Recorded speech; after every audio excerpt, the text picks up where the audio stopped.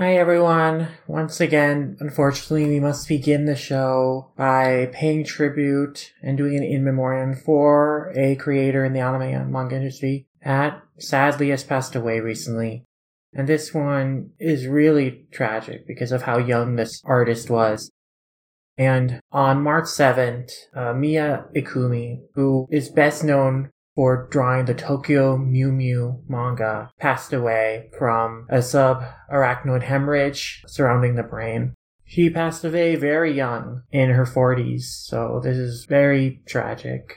And especially so because the series was kind of entering a revival period. There was a new anime that's planned to come out later this year, so it's very just sad that she won't be able to see it. And, for such a talented artist who made a work that, really was formative and defining for a lot of kids, both Japan and US. In the US, there's localized here by 4 kids. It's like Mew Mew Power Hour. So, it's just very sad to lose an artist as talented and whose work was as formative as Mikumi. And I think, though, her fans will still carry on, her legacy and, the memories they have of Tokyo Mew Mew and what that series means to them. And more people will get introduced to that series with that new anime later this year and then revisit her work in that way. So, of course, like so many artists, the work they did will continue to live on. But it's just so unfair for such a young artist, such a talented artist, to be taken just so young. It's a very sad occasion whenever we have to talk about artists who have passed away, especially when they pass away so early. But we just wanted to take a moment of time to pay respects to Ikumi Sensei, to send our best wishes and love to our friends and loved ones, all the fans of her work, and then take a moment of silence to pay our respects.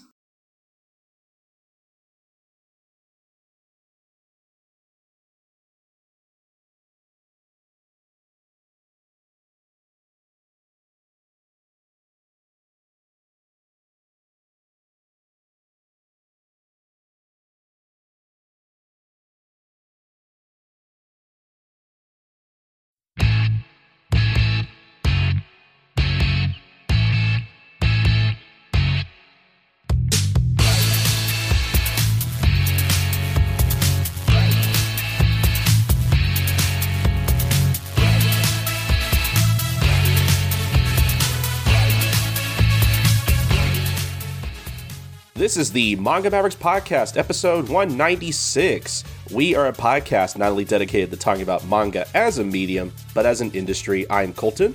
And I'm Ramayasha, and today we have another news catch-up episode. There's been a ton of new licensing announcements to talk about. There's a new serialization updates to mention, and there's a bunch of anime news and updates that we'll be going over. Some pretty big stuff. Some controversial stuff. So there's going to be a full gamut of things to talk about on this episode. Yep. As always, every month, lots of news. I'm just going to put this out there. We are definitely going to be doing our licensing lists because I did a count before we recorded today just to make sure I knew whether we should do our list or not. Yeah, I'm pretty sure I counted at least 50 licenses or more, individual licenses from this past month. There was no way we're going to cover all that on one show. I'm sorry. Which, I mean, I feel bad because, as much as we would like to cover every license, I like that we're doing these lists now because, as listeners may know, there was just a point where we had to, cut down on some of the coverage stuff that we needed to cover. There's only so much we can cover in one episode. But before we even get on to news, I do want to kind of plug a couple things before we move on. One thing I did kind of mention at the end of the last episode, and you might have heard me, I wasn't entirely sure at the time whether it would be out or not, but I can say now that if you're a patron of ours at patreon.com/Manga Mavericks at the $5 tier, again, that's where we upload at least one bonus podcast at the end of every month. Our latest bonus podcast is one where we got to talk about Jujutsu Kaisen Zero, the anime film, and also the manga. We kind of talk about Jujutsu Kaisen Zero just in general, with special guest Kate Sanchez from But Why Though, and as well as Sam Leach from the One Piece podcast. And I had a lot of fun talking about Jujutsu Kaisen Zero with the both of them. It was a really great discussion, especially as someone who is who's only anime only for right now with Jujutsu Kaisen. So it was really fun getting to hear you guys kind of talk about like everything I missed in the movie that was from later material in the manga, all kinds of stuff. We had a lot of like speculation about the anime in particular and like where we think it'll go, and just a lot of cool thoughts on the movie in general and the themes it tackles and explores. And it's a great conversation. And if you're not a patron of ours, please go sign up at patreon.com/Manga Mavericks and go listen to it. I promise it's totally worth it. It was a great conversation with Kate and Sam. I definitely wanted to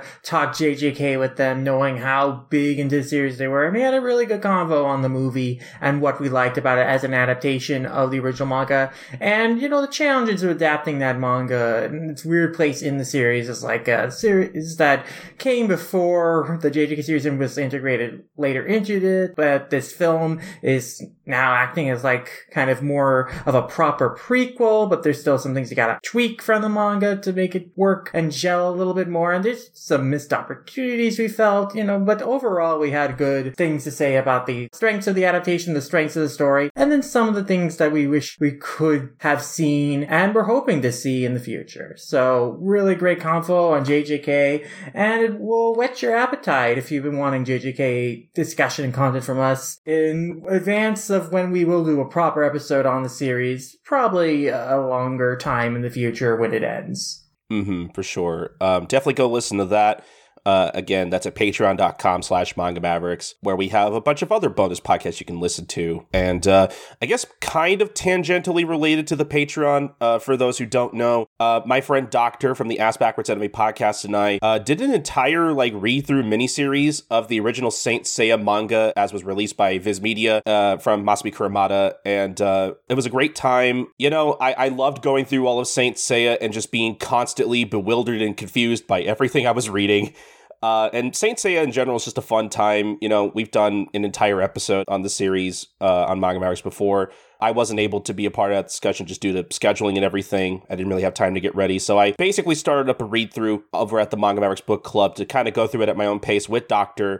So if you want to hear us go through Saint Seiya and hear our reactions in real time, you should go listen to that. But I'm also bringing this up because you know, for people who have listened to that, and, you know, if you listen to that read-through, Doc and I definitely talked about a few times, like, oh man, when we're done with the manga, we should, like, cover some of the anime in, like, somewhere or whatever. And so over at Doc's show at the Ass Backwards Anime podcast, we actually just did an episode kind of on Saint Seiya. We covered the first two Saint Seiya movies and put our friend Dame Dr. Foxy Brown through them and kind of got her impressions as someone who's very, very new to Saint Seiya and wasn't very familiar with it. And I thought we had a really good, like, fun discussion on both movies because both those movies, I'm going to say they're not great, but I do think they are at least an okay representation of what you could expect from Saint Seiya as a franchise. It's a good, like, sample platter. I felt pretty confident in my choices. They're okay for newbies, and I thought it would be fun to have someone who has never seen Saint Seiya before kind of go through them, and yeah, it was a lot of fun. So basically, if you listen to our Saint Seiya read-through on our Patreon and you know, you were like, man, I wish I could hear more of this. Like, you know, that's basically an extension of our read-through you can listen to. Well, I'll leave a link in the show notes for that in particular for anybody who wants to listen. But I just wanted to let our listeners know, you know, that we do kind of have sort of an extension of our read-through over at the Ass Backwards Anime podcast. That's the SSA podcast if you were interested in listening to that. So there you go. And I think that's about it for plugs. I think we can just move on to the rest of the show and finally get on to some news. And I think the first thing we should talk about are the lists we have to talk about, as always. And I think we're going to start with the New York Times best-selling graphic books and manga list for the month of March. And we're just going to go from bottom to top here like we usually do. As far as manga goes, the first thing we have to talk about is Chainsaw Man Volume 2, ranking at number 11 on the list, along with Volume 1, ranking at number 8, and last but not least, Volume 9, ranking at number 4, so that's 3 volumes of Chainsaw Man on the list. And then as for everything else, we have Demon Slayer, Stories of Water and Flame, the Rengoku and Giyu side story collection, ranking at number 10, along with Volume 1 of the original manga, ranking at number 9. And I think that's about it for Demon Slayer. And I want to say the last volume of manga on this list is Jujutsu Kaisen Volume 14 at number 5 on the list. And yeah, just kind of comparing this to last month's book scan or New York Times list. Not as much manga because I think the last list had like 10 volumes of manga.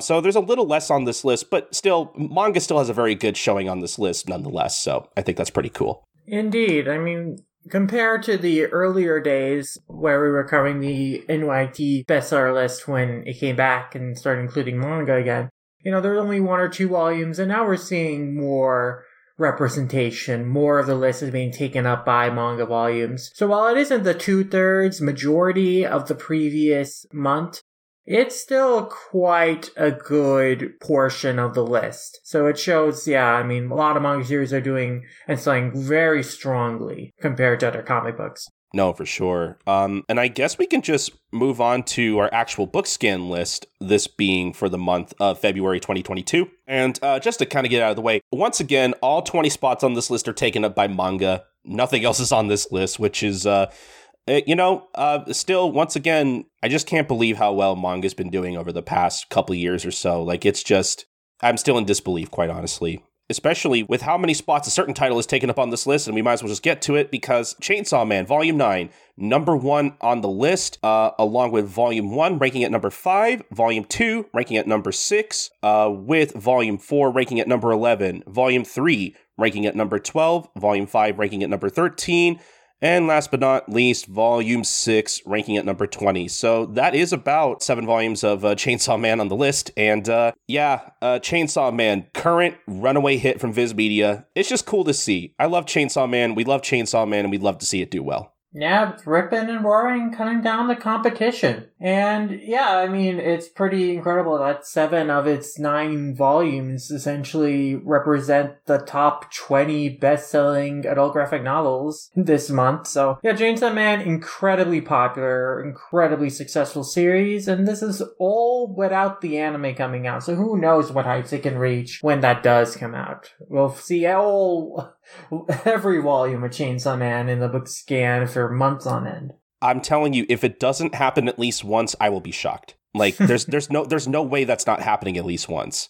Mm-hmm. But anyway, we can move on to, I guess, another runaway hit from Viz with Jujutsu Kaisen Volume 14, ranking at number 2, along with Volume 1, ranking at number 10. I think that's about it for Jujutsu Kaisen. For some reason, I thought there was more on this list, but still, I'm sorry, Volume 0, ranking at number 17. But no, Jujutsu Kaisen still does pretty well. I would say it's easily like Viz's second best, or I should say second most represented like franchise on this list recently. It is in terms of total volume count with 4 volumes. And Jujutsu Kaisen, of course, it's still a very popular series. And keep in mind, this is the February list. We'll see what happens in March with the March book scan, whether the movie encouraged even more volume sales, more volumes will pop up on that list. But Jujutsu Kaisen consistently is a very popular series right now. So, no surprise to see it do really well. I would be also shocked if Volume 0 in particular was not a little higher on the list next month, honestly. But I guess in terms of like a series with the most volumes on this list after Chainsaw Man, it's probably Demon Slayer, honestly. They have the same amount of volumes, Jujutsu and Demon Slayer with 4 volumes. Okay. But anyway, Demon Slayer, Volume 1, ranking at number 3 on the list, along with the Stories of Water and Flame side story collection at number 4 on the list, with Volume 2 of the original series ranking at number 7, Volume 3 ranking at number 8, and I think that's about it for Demon Slayer.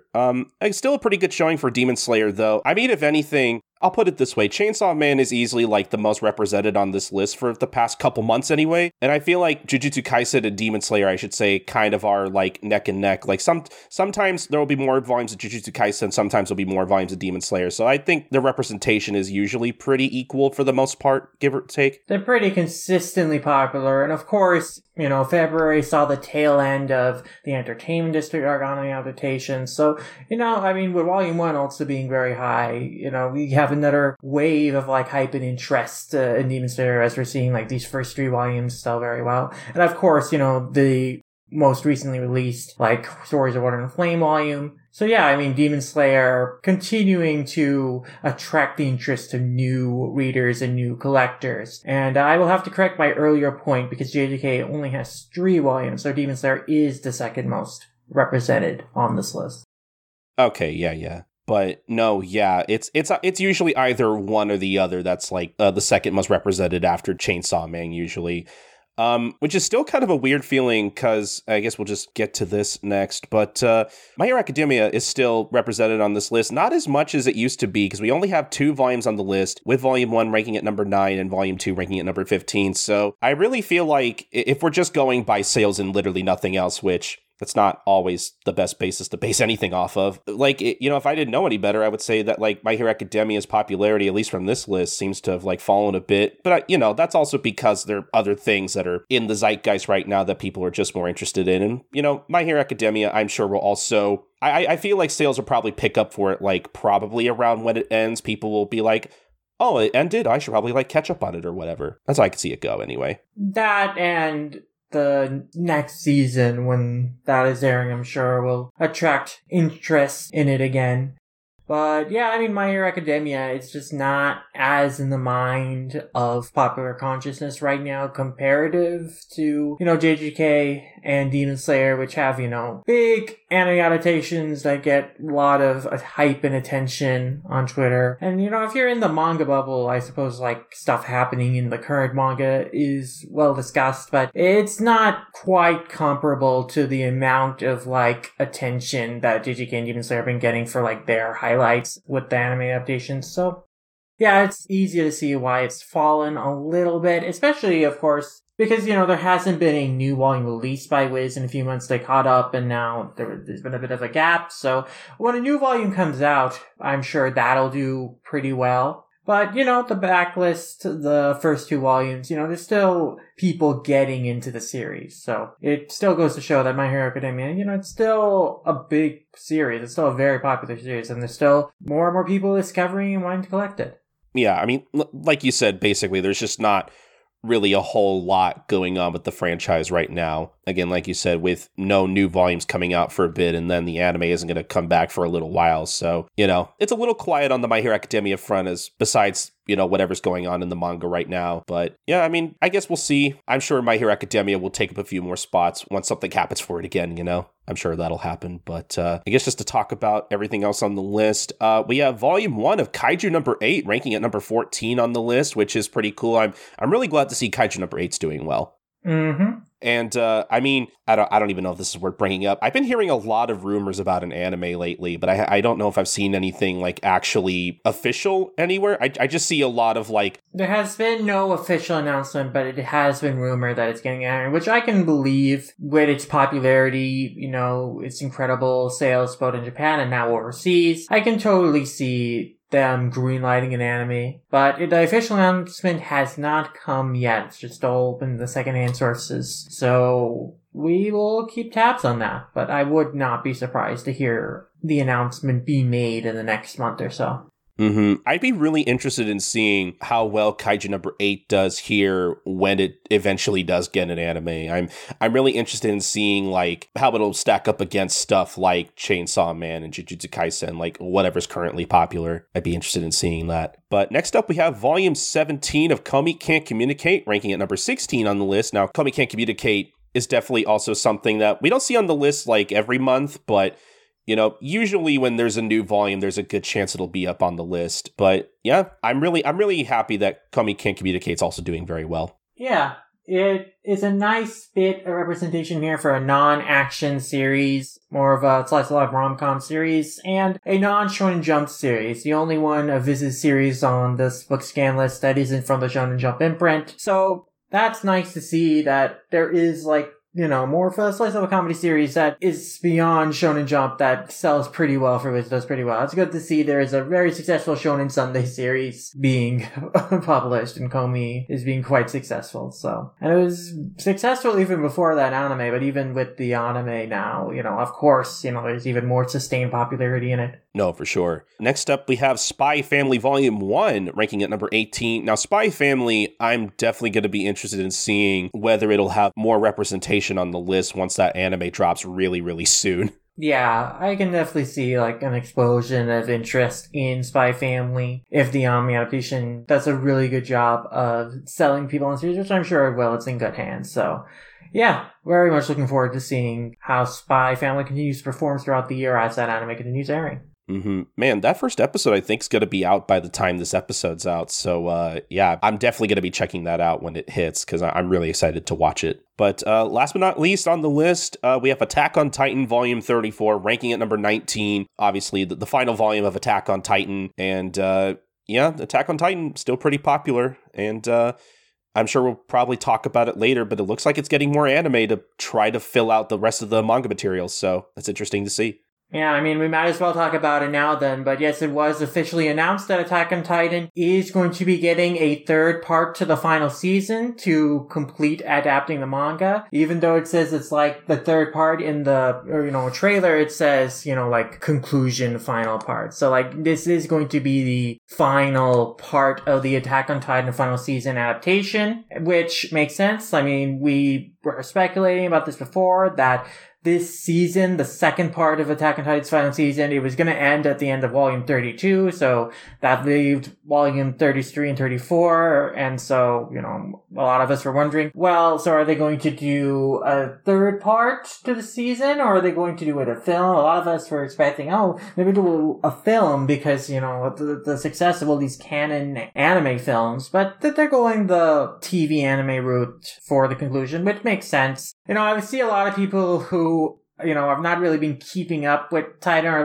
are not aware how much of the story is left or bemoaning the fact that there's another third part. It is kind of ridiculous that they, labeled the stretch of the story as the final season and it's 3 seasons really, but at the same time, again, this is going to be the final part. I mean, the trailer says Kanketsu in the final part conclusion. And there's 2 volumes left in terms of episodes. I think at best it's going to be 8 episodes, 10 episodes to finish it. And that's really if they really, add a lot or, really measure out the pacing. It could be done even sooner than that, but I think 8 episodes at the minimum we'll see for the third part. But yeah, Attack on Titan is getting a third part for final season. It's going to be a complete adaptation. It's coming in 2023. So I am looking forward to seeing how those final 2 volumes are adapted, but clearly there were a lot of people watching them who could not wait to get to the ending, and they're going out there and buy the manga. And so Volume 34, of course, performed very strongly on this book scan.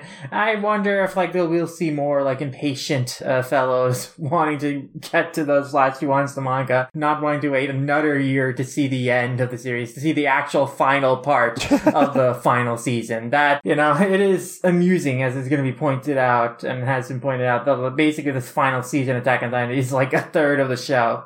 So, but it's the best part of the show, so I am not against there being more of it, and they're taking their time to do it right. Mm-hmm. But yeah, that's really about it for the book scan list. I mean, I don't know if you have any stray thoughts before we move on. Once again, it's a Viz Media dominated list, a Shonen Jump dominated list. Attack on Titan is the only series in here that isn't from Viz. So, I mean, it's great seeing Viz continue to dominate the market, and it's all the usual suspects of a very popular series. Not the most exciting in terms of saying, oh, cool, there are other genres of manga doing really well, other types of series beyond shonen doing really well, but, it's cool to see that these series in particular are very strong, and of course, when the sheer fact is that the top 20 adult graphic novels are manga, I mean, it's just a good state for the manga industry in North America to be in, for manga to comprise the most highest selling graphic novels being published right now. So that's always a cool thing to see, even though, I appreciate the lists when they have a little more variety from other publishers and from other genres. Mm-hmm.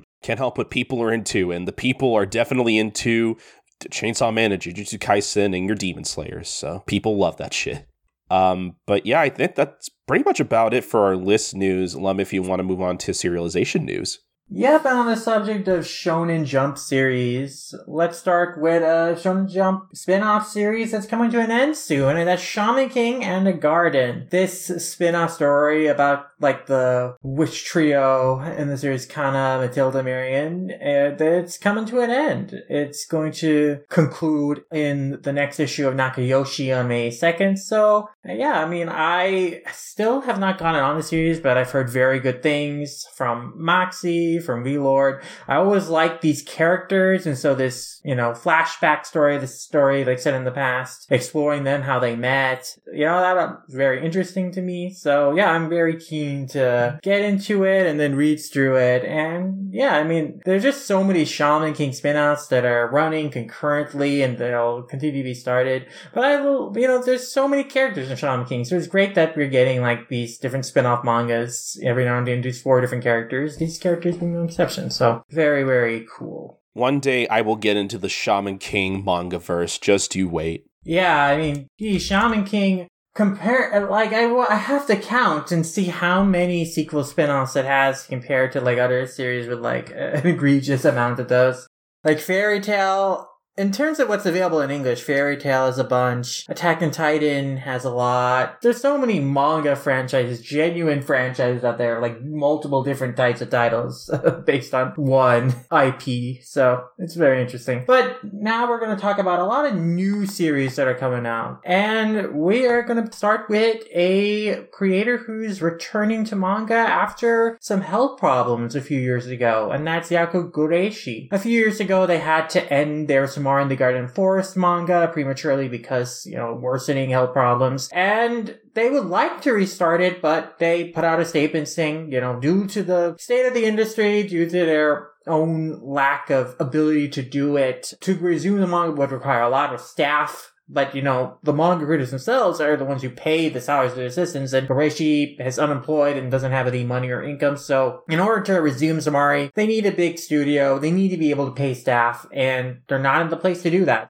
But what they have put out to fans is saying, like, hey, if my name becomes more popular, and if the quote-unquote strange custom of this industry disappear, whatever politics behind the scenes they're referring to, they think it would be possible to resume Samari one day, and so they just asked for fan support for the manga, like purchasing the book, spreading the word about their situation. They didn't directly ask for contributions or donations, but they have a fixed Foundbox account so you can support them that way, and that's similar to a Patreon. So yeah, I mean, it doesn't look, sadly, that Samari will be able to continue at this point in time, but with support, perhaps there will be the opportunity to in the future. But in the meantime, they are still making manga. Gureishi is launching a new manga on webcomic Zenyon on April 26th. So we don't have a lot of new details about this manga, but it is really encouraging that they are going to continue creating series. They are returning to making manga. They're still working with kind of the Zenyon, Comic Zenyon kind of family of sites with webcomic Zenyon. So yeah, it's going to be nice to see them return. I don't know if we'll get their new work localized, but, it's good to see, after, their health problems, they're feeling comfortable. They're feeling like they're in a place that they can do manga again, or at least I hope that's the case. I hope that, they mentioned that financially they're not doing well, so I hope that this isn't them pushing themselves too hard because they have no other options. But if you were a fan of Somali and you're looking forward to more Gureishi's works, I would just encourage you to support them, support their new work, support Samari by purchasing it, spreading the word about it, and help this creator out because they're a very talented creator, and yeah, they really deserve to be in a better situation than they are currently in. Next, we are going to talk about another new manga from a beloved creator of mine in particular, and that's Harold Sakuishi, the author of Beck. They are coming up with a new manga called Gorilla Man 40 that has already launched at the time that we are recording this. So yeah, I mean, we have Beck and we have 7 Shakespeare from Hiro Sakuishi. I would definitely like to see this new series that they're serializing in Weekly On Magazine as well. It's basically, a continuation of a previous series of them Gorilla Man, which they did in the 80s. It was his debut work. It was like 19 volumes. It was about a guy who transfers into new high school. He's very shy, but he gets along with the delinquents in his class, and he has kind of, a face that reminds his classmate of Gorilla Man, so it's why he's called Gorilla Man. And Gorilla Man 40, as the title implies, follows this protagonist as he's now 40 years old. So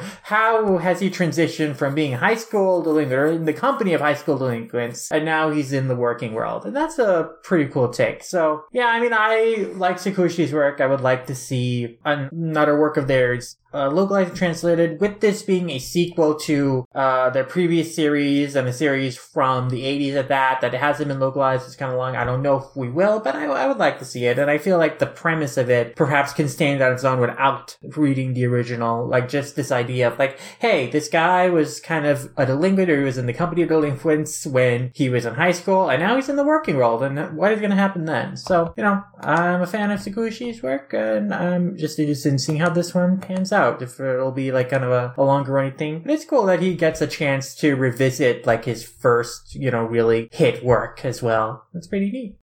Now, we also got a new manga from Yumi Umida coming. This series is called Yukari and Yukari. It is going to come out on the April 27th issue of Monthly Spirits. It is going to be about a mother who in her teens ran out to the city to pursue her dreams, and now in her 40s travels back to her hometown with her daughter in tow.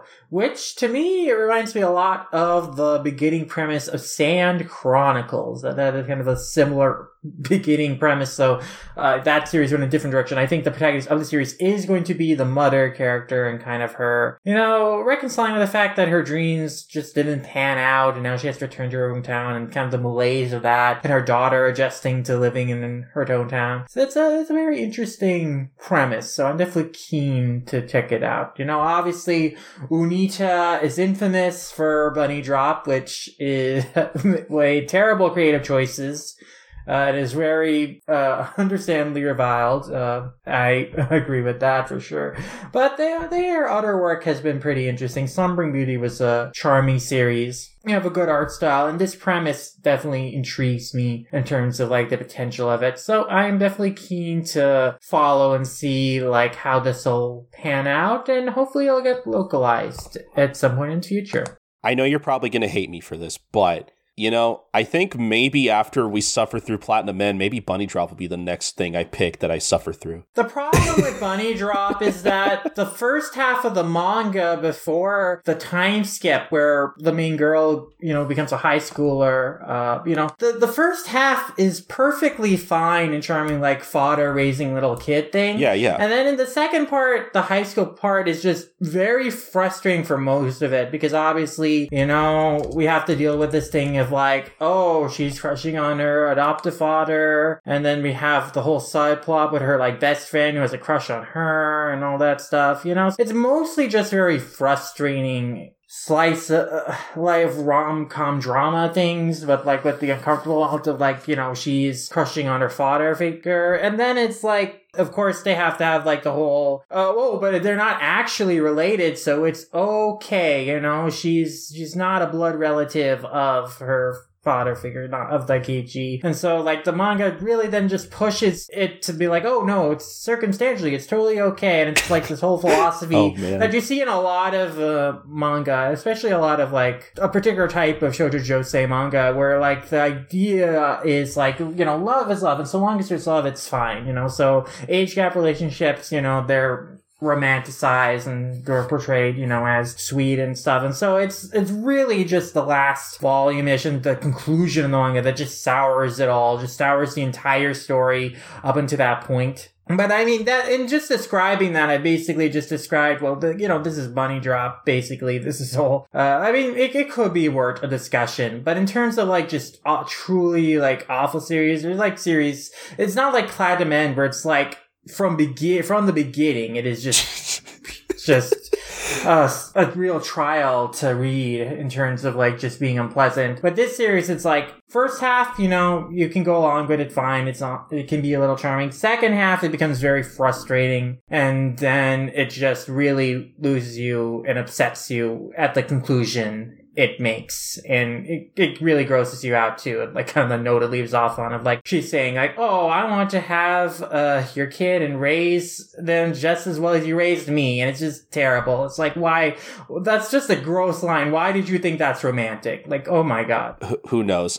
So what you're telling me is that Bunny Drop is technically way more disappointing because it actually starts off pretty good and then ends really terribly. Yeah, I mean, it is more disappointing. Like, people, especially people who watched it through the anime, which did not get to the time skip and stuff, people were like, oh, Bunny Drop is one of the sweetest, like, child raising series out there. You know, it's a very sweet relationship between this father and his adoptive daughter in trying to raise her, you know. And then they go to the manga and the time skip, and they're like, why did it go in this direction? Why? It could have been, you know, or just continue to be a sweet series about raising a child, but then it becomes like, oh, the child you raised fell in love with you and now wants a relationship with you, and then you agree to it, and it's why did you make this choice? Mm-hmm. No, see, I'm definitely aware of all of that because I also watched the anime, you know, way back in the day, and I really, really enjoyed it. And then that's when I found out, you know, where the story went, you know, through the manga material that the anime, fortunately, I guess in this case, didn't cover. But look, I can't help it. What can I say? I'm attracted to controversy. I always hear things about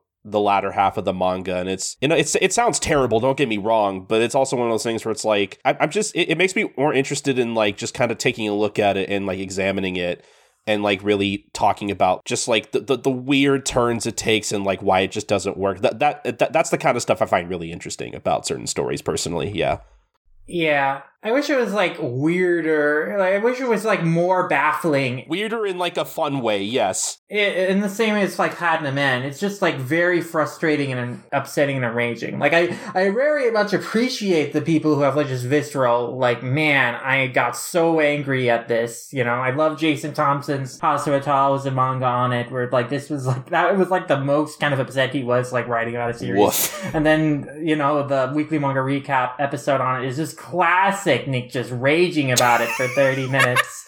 But, you know, it's, in terms of, like, it really is just the ending, the very final ending of the series that, like, really casts a sour note on the whole thing and just makes it, like, just truly awful as an experience, where it's like, before then it's like, well, this is pretty tedious in the high school stretch, but like it doesn't get to the truly upsetting point until like the very, very end. So it's not as much of a train wreck as you would like in terms of like things you want to talk about as far as bad series goes. No, that's fair. Hey, just an idea, but you know. Yeah, I'm not opposed to it. I mean, like it'd be interesting to cover it with certain people who'll be able to talk about certain aspects of it, certain choices it makes. It's like the things it does well in the first half, and then like where it goes off the rails in the second. So, you know, it'd be worthwhile for discussion. But yeah, anyway, her other work, Slumbering Beauty, was a good series, which I didn't have really any problems with. So I am interested in more of their work. And this series in particular, because of its premise, you know, there's a lot of potential in it. So yeah, I am interested in it. Now, another series that I'm interested in from an author I really like, whose works we sadly don't have, you know, their manga in English, but Yuki Kodama, you know, the author of Kids on the Soak, is coming out with a new series in the May issue of Chicago's Flower magazine. It's a 2-chapter side story for her manga, you know, Blue Flower Forest Vessels. But then she's going to be launching a new manga in Flowers in the October issue, which is going to come out in August 26th. So, yeah, I mean, I would like to see the Blue Flower Forest Vessels get localized at some point. I would like to just see more of Yuki Kodama's, like, manga localized. Like, I've read the Kids on the Soak manga, at least most of it. It's a cool, you know, her art's really great, her storytelling's really great. So I would like to just see more of their works localized. None of them have been, even though Kids on the Soak is a fairly critically acclaimed series, the anime adaptation of it, which is a shame it didn't get enough attention for the manga to get localized. But, you know, hopefully we will see one of their works one of these days get localized. Now, we're going to be talking about a creator who's coming out, and they've been saying that they're coming out with a new work for a bit, and now I think we got the confirmation of what that work will be, and that's Tatsuki Fujimoto. They're going to have a new, like, one-shot drop on April 11th, but it's going to be a kind of like look back, in that it's really going to be a full volume length manga that's going to be dropping all at once. It's going to be a full 200 pages work, And presumably it's going to be dropping on Jump Plus. And yeah, I mean, it's pretty exciting to get basically a full volume of Fujimoto work like all at once. Oh, man. Working hard of it. I mean, he mentioned in an interview a little while ago that he was like interested in working on a series that had like a femme fatale theme. He likes the idea of a woman destroying everything along her way. And so I don't know if that is this series necessarily, because this interview where he said that was just a couple weeks ago on March 16th, and now already this 200-page one-shot is coming out. By the time you're listening to this, it'll probably be out, or it'll come out like in the next day or so. So we'll see if like this is what he's actually talking about. It is going to be the femme fatale idea, or it's just some other idea he's been working on and didn't mention. But still, it's just cool to have like another like full volume Fujimoto work just dropped on us all at once. It's going to be a fun thing to read, and surely a fun thing to discuss on the next time we do a catch up on news or simulpubs. Oh my god, yeah, I can't wait for more Fujimoto manga to talk about. Look, as much as I desperately really need Chainsaw Man Part 2 to come as soon as possible, I'll literally take any other Fujimoto manga at this point. Like, I'm pretty starved for it right now. Indeed. In terms of other Jump Plus manga news, there's going to be a adaptation of the new Netflix movie Bubble that is going to be drawn by Hijihara Arubo on Jump Plus starting on April 22nd, and the first volume of this adaptation is going to come out on May 2nd, so only 2 weeks or so after the manga is going to begin its serialization in Jump Plus, which leads me to believe like the first few chapters of these are probably going to be pretty lengthy, and I wonder if this is going to be a 1-volume work or it's going to be a 2-volume work. But, you know, this Bubble anime movie, it has some buzz for like a lot of interesting names attached to it, like Obata is the character designer and such. Yeah, I mean, it's going to be an interesting thing, and I wonder if we'll get this manga adaptation on Manga Plus, or even Viz itself will pick it up. But it'd be neat. I would like to check that out if it does get put out. And, you know, it's going to come out basically right around the time the Netflix release of the film will be on the 28th. So, you know, in terms of like synergy promotion, like it makes sense why this is coming out when it is. And hopefully, like if it gets localized, it will also come out around the same time. But we'll see. But yeah, definitely an interesting thing.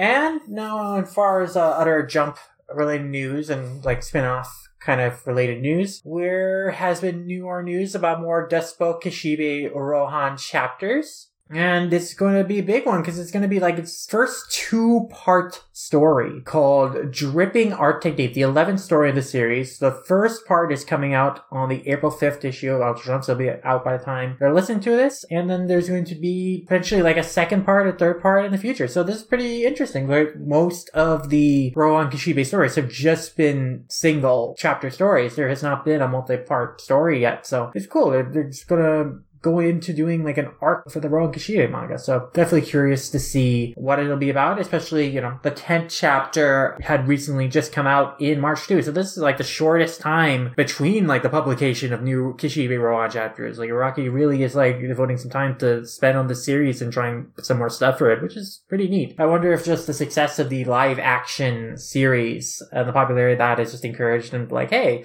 do some more Rohan stories, make some more material to explore the character that could also be later used in more adaptations for the live action series. So yeah, it's very cool to see. And, you know, hearing about the new chapters, what has been happening in them. Like the 10th chapter, you know, this is going to be one of my cutie shout-outs, but Hammonby covered it, and it sounds just like a lot of fun in terms of like, well, how would Rohan deal with working during the pandemic and having to wear masks, being like the virulent antisocialite he is, and him getting like a COVID pet in his little pet dog.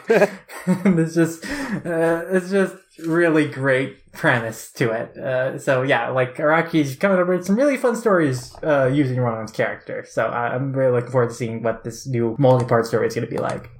That sounds pretty cool. And that's not the only spin-off news we have to talk about. Colton, I believe you wanted to take this one. Yeah, so it was announced in the April issue of Shogakukan's Monthly Sunday GX that Black Lagoon is going to be getting another spin-off manga by Hajime Yamamura, who I believe was the author of Kami-sama Dolls, entitled Black Lagoon Ida Initial Stage, which I guess is going to be like a prequel spin-off thing. Yeah, I mean, it's going to focus on Ada in her early days as working the CNA. So it's going to take place like before the events of Black Lagoon, when she was just becoming a CIA agent. Mm-hmm. Yeah, which I think that's perfect for a Black Lagoon spinoff, because I'm not going to lie, like, you know, when I initially got into Black Lagoon and I was kind of watching it for the first time, and, you know, they eventually reveal that Ida is like an undercover CIA agent or whatever in Ronapur. I thought that was really cool. And, you know, a part of me was like, man, I really want to see like more stories about her, because she's like a really fun character, and I really love the way she interacts with Revi in particular. Their interactions are always fun. So to get an entire spinoff about her, I think it makes the most sense. Like, if there was anybody I would want to see a spinoff for, you know, from Black Lagoon, it would be her. So, I mean, I don't know what the likelihood of this, you know, being picked up is, but I would love to be able to read this officially. I would like to read this. Yeah, I like Ada a lot, and it'd be fun to see, like, oh, well, where did her story begin? Like, what was her journey as a CIA agent? How did it lead her to be stationed in Ronapur? Or how did she originally meet Revi? What were some of their initial interactions and adventures together? That'd be fun to explore. So I definitely would like to read this. We have not, however, you know, gotten the other Black Lagoon spin-off manga, when focused on Sawyer, which has been running for a while. It has multiple volumes out and still has not been licensed by Viz. So, I mean, I would like this to get licensed. I would like that Sawyer manga to get licensed. So, hopefully, eventually they will. But, yeah, I mean, nonetheless, it's very cool to see, you know, more Black Lagoon content, more stories getting out there. And yeah, you know, it really what tied us over, you know, with the very understandable hiatuses the main series has. So I would like to see these get licensed and published to give us some new Black Lagoon material to read while we're waiting for the return of the main series. Please, yes. Now we have just some other one-shot or like things ending news. So mainly like Shikakan related too. So Rumiko Takahashi, of course, has just published at the time of listening to this, you know, her new Roommate Theater short story devoted to S. So I mean, from the cover image of this and basically from the title, I can imagine, like, you know, there's something involving maybe a S&M relationship, something involving like an engraved wedding ring, and maybe a guy just a little too into something. So, you know, well, it'll be another one of her weird, twisted kind of relationship type stories. But I always like Takahashi's one-shots, so definitely keen to see how this one will pan out. And another, like, Shocky related news. Probably should have mentioned this for the other series ending type news earlier, but it's the bookend.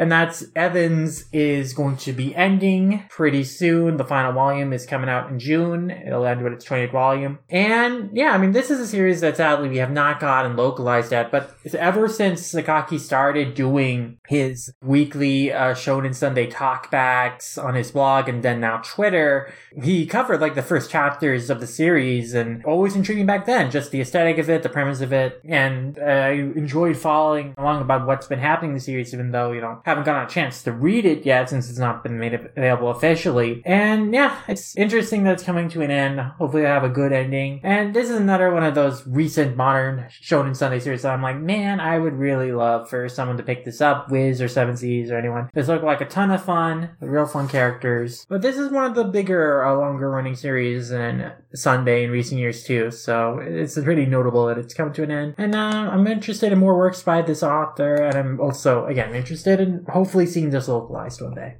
I'd definitely love to check it out too. Yeah, and that does it for our serialization news. Now we're going to move into licensing news, but before we get into our licensing list, of course, we just have a few updates on some titles added to digital services. And first, we're going to talk, though, about something that has been taken away from a digital service. So, Book Life has suspended their release of Ranking of Kings. You know, we had talked about it before, that the Ranking of Kings translation is bad. It's full of grammatical errors. The lettering is really unappealing. The translation is stiff. It's not natural. It feels like it was not edited at all. And the situation is even worse than that. One of my community shoutouts is going to be Katerina Leonodukis' Tread, like comparing it and finding that, the Ranking King's official release strangely has a lot of similar translation choices to the Scanlation, almost as if it ripped it off and plagiarized it. But, so Book Live has suspended, after, all the outcry of controversy for the poor quality of the release, suspended the distribution of Ranking of Kings. They're going to retranslate the series, and they're going to announce more details about it at a later date, and re-release the manga, quote-unquote, as soon as possible. So hopefully they take some time to do some quality control, like do a proper retranslation from the ground up, give their translators, whoever they are, like the time they need to translate it properly, have an editor actually go through it, catch errors, make some better lettering choices. So, it's just such a shame that, such a series that is, like, just so popular in the zeitgeist right now with the anime of Ranking of Kings. It's just the perfect time to release the manga of it, get people buying it, but then to give them in return just a shoddy project, you're really shooting yourself in the foot, Book Live. So, this is the consequence of, like, trying to do things fast and on the cheap, without, like, proper quality control, trying to get a lot of volumes out there all at once rather than taking your time to do them right. So hopefully they will reassess their strategy and they will produce a better translation and localization of Ranking Kings to be available on the digital marketplace. And then I just kind of hope that another publisher whose work we can trust a little better, will localize and license the series for English release in print or whatever. So, we will see. Yeah, hopefully. I just want to be totally transparent. So I did bring this up in my licensing list on our last news episode.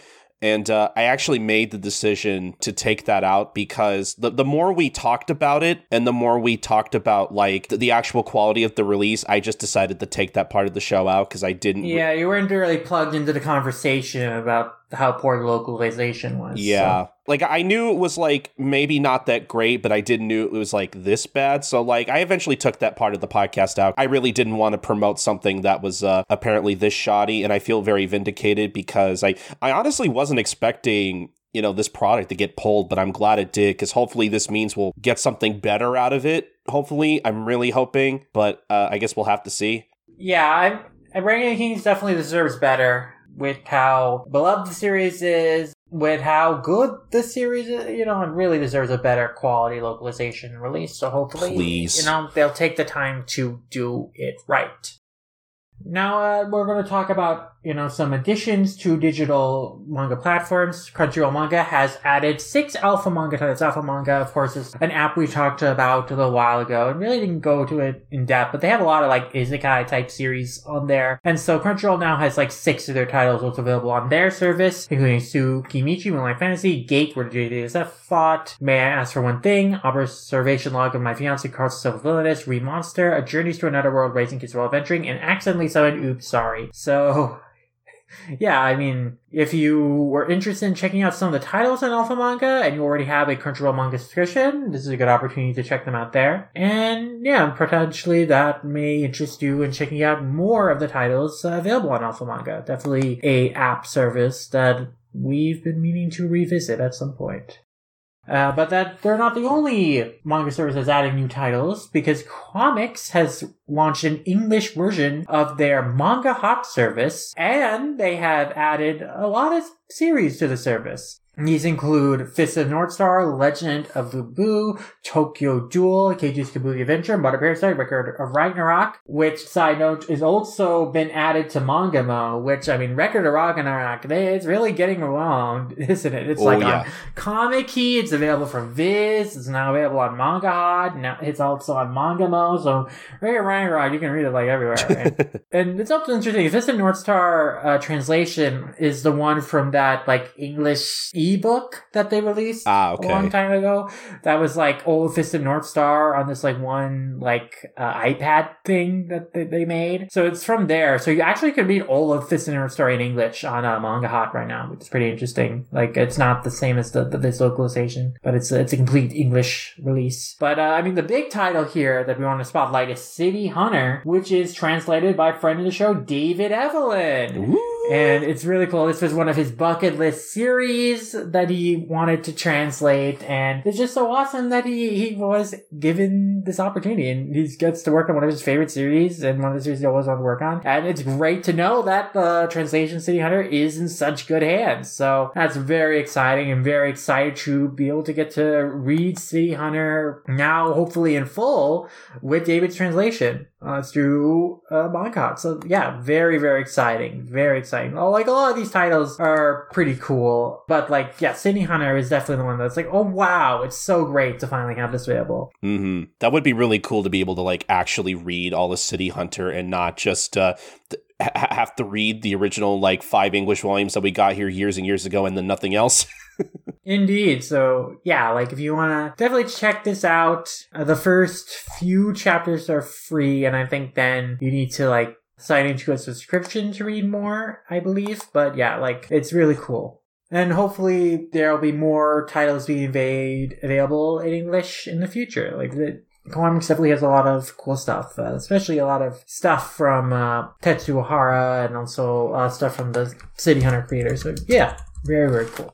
And yeah, I mean, that sort of catches up on like platforms, but the other like digital release we wanted to mention before we get into our licensing list is that Ayakashi Triangle. You know, we mentioned before that the volumes being offered by Viz were suddenly delisted earlier this year. We weren't really sure what that means, but we speculated that it was probably because it had been licensed by a different publisher for print and digital releases of the volumes. And indeed, that has been proven true because Seven Seas did announce and confirm that it's going to be releasing Ayakashi Triangle uncut physically and digitally starting in November. So yeah, I guess Viz decided to pass on publishing Ayakashi Triangle themselves. They're still, of course, doing the simulpub, but they have kind of given away their right, I guess, to do it digitally. Or, like, I guess there must have been some negotiation with Shueisha of, like, hey, this is a series we want to put out in print, which is like, no, we don't want to put this out in print. And so Shueisha shopped it around, probably gave it this, like, Seven Seas picked it up, and so that's when, like, okay, we're also giving them the digital rights if you're not going to do the print for us. And so this is probably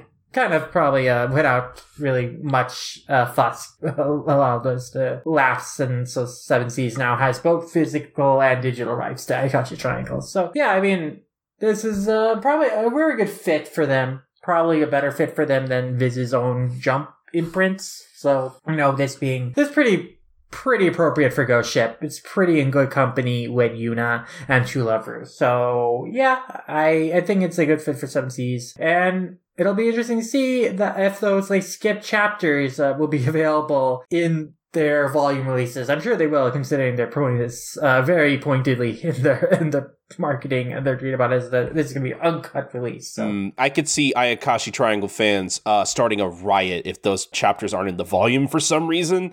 That would be kind of weird. I don't think that'll happen. It would be very strange, yeah. But yeah, that's just the one licensing note we wanted to mention before this. And like, again, it's all speculation what happened behind the scenes, like, led to the decision. But I think, yeah, it's probably a matter of like, you know, just a conflict of interest from Viz on like what they wanted to do with Ayakashi Triangle, whether they really want to commit to publishing it. And then Shueisha wanting it to be published by someone, and then Seven Seas, you know, taking the jump when it was available to them.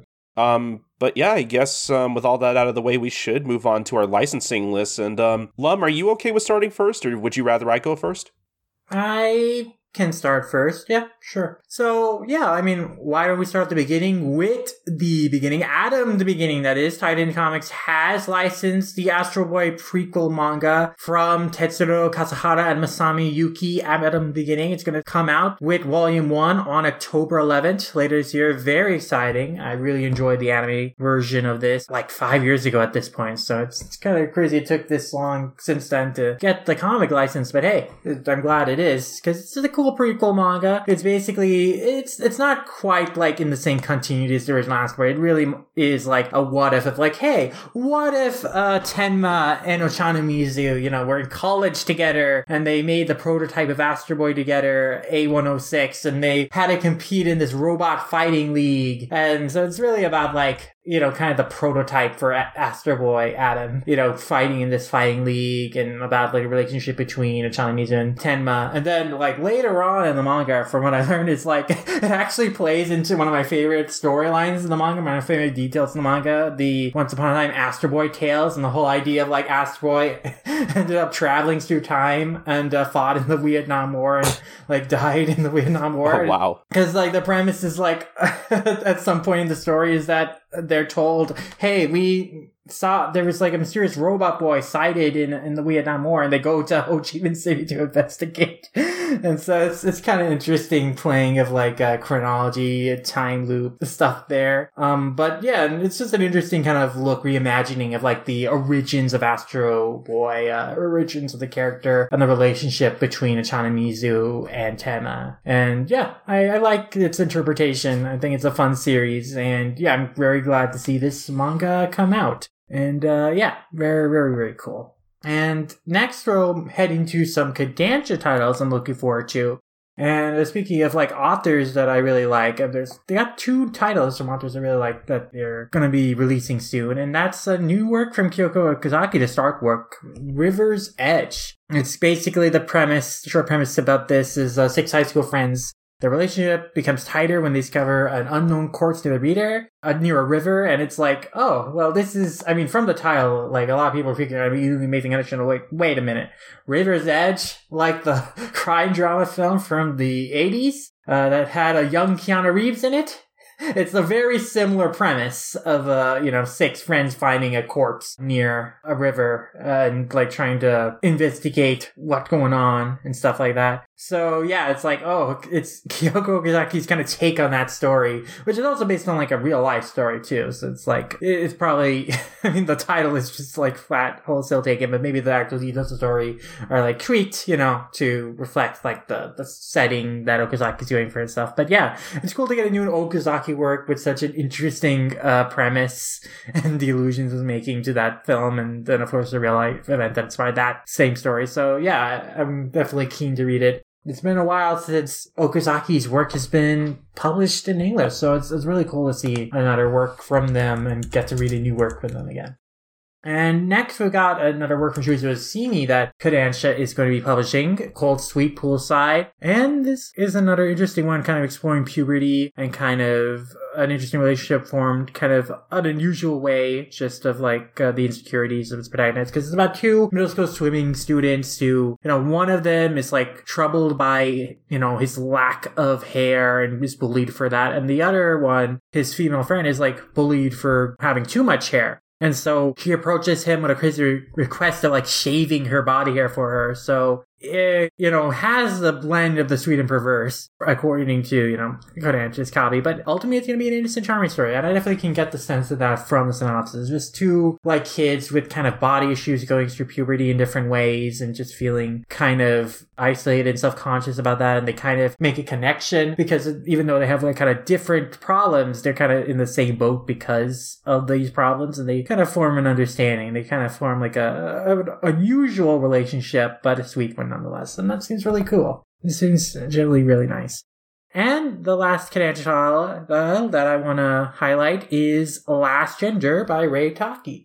This is basically about a place called Bar California where people with different genders and sexual orientations gather to find a certain something, a certain je ne sais quoi that they're looking for. And so there's a lot of different characters. It seems to be like an anthology type story. There's a trans bi person who's been hurt by, other voices. There's a pansexual person who's looking for love. There's a person who is like gender fluid, identifies as both male and female. So it explores like kind of the breadth of different sexual identities and has a lot of different representation. So this sounds like it has a lot of potential to me in terms of exploring like different gender identities and different queer characters trying to find community and trying to navigate their situations. And I heard from Dakazu like criticize this from Manga Mac that he felt like a lot of the LGBTQ themes in this area were just used for drama, but I don't always see necessarily eye to eye with them when it comes to queer stuff. So I'm definitely interested and hopeful still that it explores these characters in interesting ways and has a lot to say pretty meaningfully about identity, about sexuality, and just trying to figure yourself out and just find community understanding in other people. Mm-hmm. Yeah, I would love to check this out.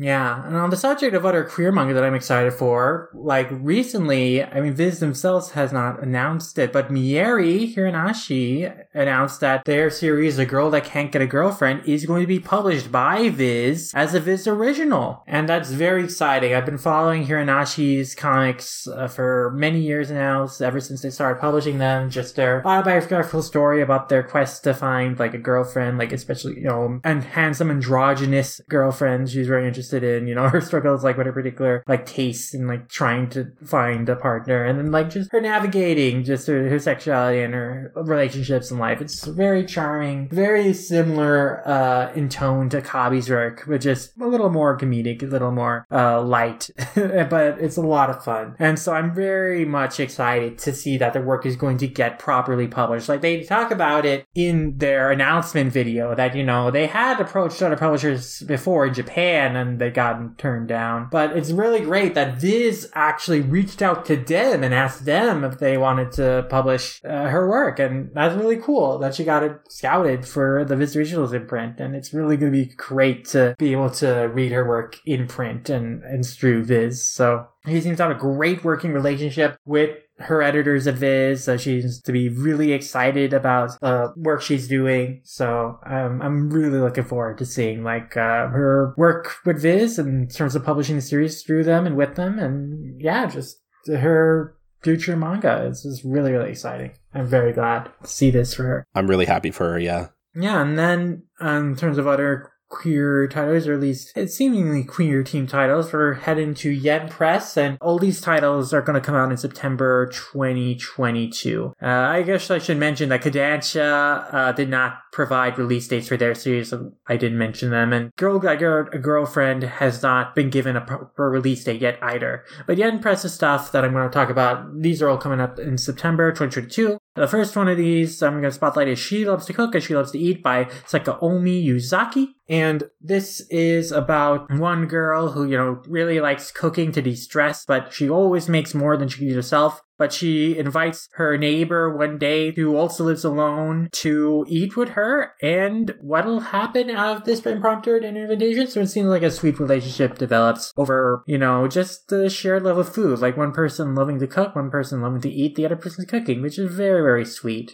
And next, similar to the kind of body image exploring premise of Oshimi's Poolside, Yen is releasing Embrace Your Size by Hara, which is basically a manga that is like a love letter for those who dream of being fashionable but consider the weight as an obstacle. It's an uplifting comic essay by a plus-sized author that chronicles her own journey with body positivity and learning to love herself as she is, which is super important and valuable. And it's cool to see like this story get licensed, and I'm really keen to read it as someone who, you know, also has, you know, body positivity issues, also like his struggle with similar things. So it's really cool to see this story come.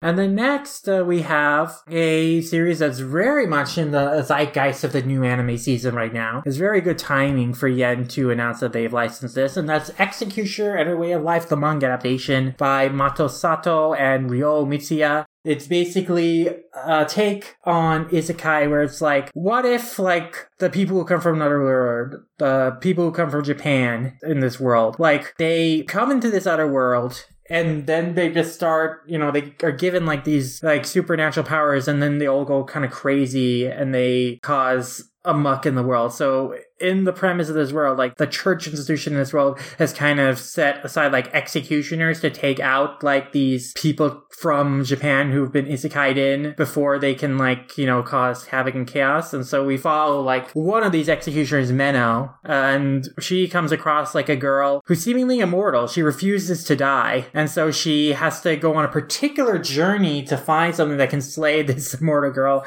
who is very much smitten with her and wants to travel with her. So it becomes kind of an interesting odd couple, like Yuri fantasy adventure series. So yeah, I mean, Well, the first episode has been very well received. It has a really great, interesting premise. And yeah, I'm very excited to see that the manga has gotten licensed as well. Very good timing from Yen. But yeah, this is one of the standout shows of the season right now. The light novel had a really good buzz for a long time. I'm really excited to see the manga adaptation, how that fares as well.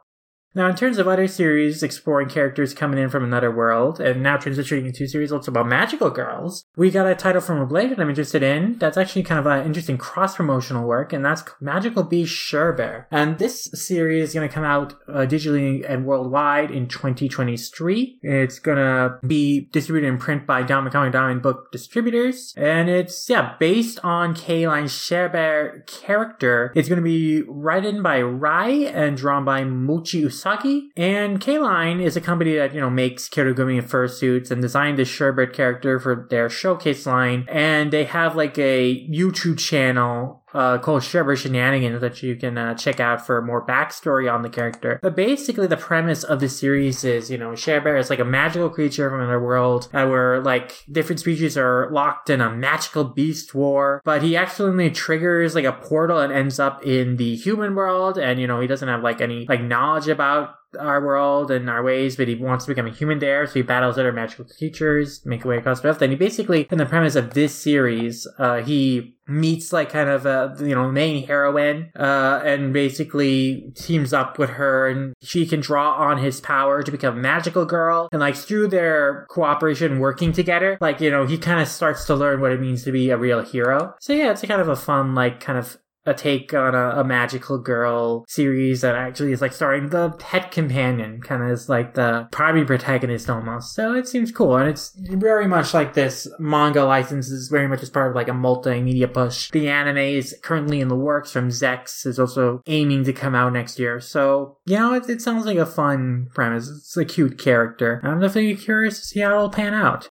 But in terms of other magical girl series that were recently licensed I'm interested in goes, J Novel Club has one that, the first 2 chapters are out right now, and I haven't gotten a chance quite yet to read it, but it's Gushing Over Magical Girls, and that's from Akihiro Ononaka. And it's about a person who, was a normal magical girl loving middle school girl. But then a talking mascot showed out of the blue and cast a spell on her. And she thought, oh, well, now's my chance to become a magical girl. But no, she gets transformed into the villain. And what's happening? And so she starts out as a shy magical girl fan. Now she becomes a sadistic dominatrix, as often seen in magical girl theories. So, it's a fun take. And a magical girl fan actually ends up becoming the villain in a magical girl premise situation. So I think that's a really cool, fun take. I'm definitely curious and keen to check more of the series out. And then my final license I want to spotlight, also from J Novel Club, is actually a light novel, but one with a premise that I find really fun. And that's VTuber Legend, How I Went Viral After Forgetting to Turn Off My Stream. This comes from Nana Nanato and has illustrations from Shios Kazunoko. And it's about a 20-year-old former wage slave who basically works as a streamer now for one of Japan's top VTuber companies. Her online personality is a very polite character. She delivers ladylike content, but her subscriber count and savings, they're at rock bottom. And so one day, after she ends her stream, she cracks a few cold ones and makes more than a few crude jokes while watching her archives, the archives of her company. And then, her viewers, she's still streaming, so her viewers heard it all, and, all the clips of her body drunken commentary, they go viral. And so, rather than her career being over and her getting in trouble for it, she's a big hit. So, her manager and everyone's oh man, we've been waiting for you to stop, and we've been waiting for you to, really reveal your true potential personality. So then she gets, free reign to just change her personality. She gets to be a rowdy drunk on screen. She gets to, completely throw away this idea of, the pure ladylike image, and just gets to be truly super crazy and trashy. And so her views, finances skyrocket, and now she's really having fun with it. So it really seems like a great premise. It reminds me a lot of Wave. Listen to me, of just how Minare just finds a lot of success just being super bold and crass on the radio, and just people appreciating kind of that honest no mass side of her. So I like that aspect of this. It sounds like a lot of fun. I'm definitely keen to check it out and read it. But yeah, that does it for the licenses I want to spotlight. Some real good stuff, some really nice stuff I'm looking forward to, excited about. But you've got some stuff on your list that are pretty cool, so why don't you take it away? Yeah, so it's time for my licensing list, and I definitely have a lot on here I'm very excited about. One of them being a title from Ablaze Publishing. And this one's really interesting because, and I'll get into it a bit, but I'm not entirely sure, because let me just talk about the title first. So we have Blitz, which is basically a chess manga in which Tom, a young high school student, has a crush on his classmate Harmony. And when he learns about her passion for chess, Tom quickly decides to sign up for the school's chess club, but he doesn't know the rules. To impress Harmony, he is left with no choice. He must learn quickly and train seriously. Soon, Tom discovers the existence of Garry Kasparov, the greatest player in the history of chess. He stumbles upon a virtual reality helmet that promises to help him analyze the most legendary matches of the master. So, yeah, this was, I don't know, a comic about chess. And I don't play a lot of chess myself, but weirdly, a comic about chess sounds really interesting, especially since, I was really trying to, do a little research on this, because ANN article announcing this says it launched on Shonen Jump Plus, but I don't know if that's, where it originally started, because I think this is a French comic originally that maybe Jump got, the rights to, run on their service or something. I'm not entirely sure about that. I'll have to, do more research, but, yeah, I don't know. This just, it just sounded interesting. And I don't know, I haven't read a lot of comics about chess, and as someone who doesn't really play a whole lot of chess, it has me really interested. So I played chess throughout my middle school and high school. I was in chess club. I participated in innumerable chess tournaments. So this is very much up my alley. Just a manga about chess, competitive chess, and just the idea of his having a worship mentor of Garry Kasparov, just becoming obsessed with Garry Kasparov. And also him basically being the side to his Hikaru no Go, but with Garry Kasparov. This is very funny to me. So I'm pretty into this. I'm very much, this is very much up my alley with, my relationship to chess. So yeah, very, very excited. I didn't even think about that connection, and now that you've made it, I can't unsee it. Maybe we might have to cover this on the show, actually. That might be kind of fun. Yeah, I mean, it'd be a lot of fun. But yes, I'm definitely very interested in keeping an eye out on that at the very least. Next title I'm going to bring up is from Starfruit Books, and they actually announced a new horror title, a new collection of horror stories from Norui Michiru, entitled The Horrors of Norui Michiru, which I guess is going to be a 2-volume collection of, scary stories, an anthology of scary stories that's going to be releasing later in the year, later in 2022, and we'll even have some extras, including possibly an interview, as they mention. And yeah, I'm looking at their initial announcement tweet that includes preview images and stuff. And man, some of this stuff looks really gruesome. This looks like some really creepy stuff that I would love to check out. I mean, I've mentioned on the show before, but I'm all about supporting horror titles that aren't just another collection of Junji Ito stuff. And that's not to knock Junji Ito, because his stuff is really, really good. And there's a reason why he's popular. But I'm looking forward to the day where the horror genre of manga is a little more diverse than it is right now, hopefully. And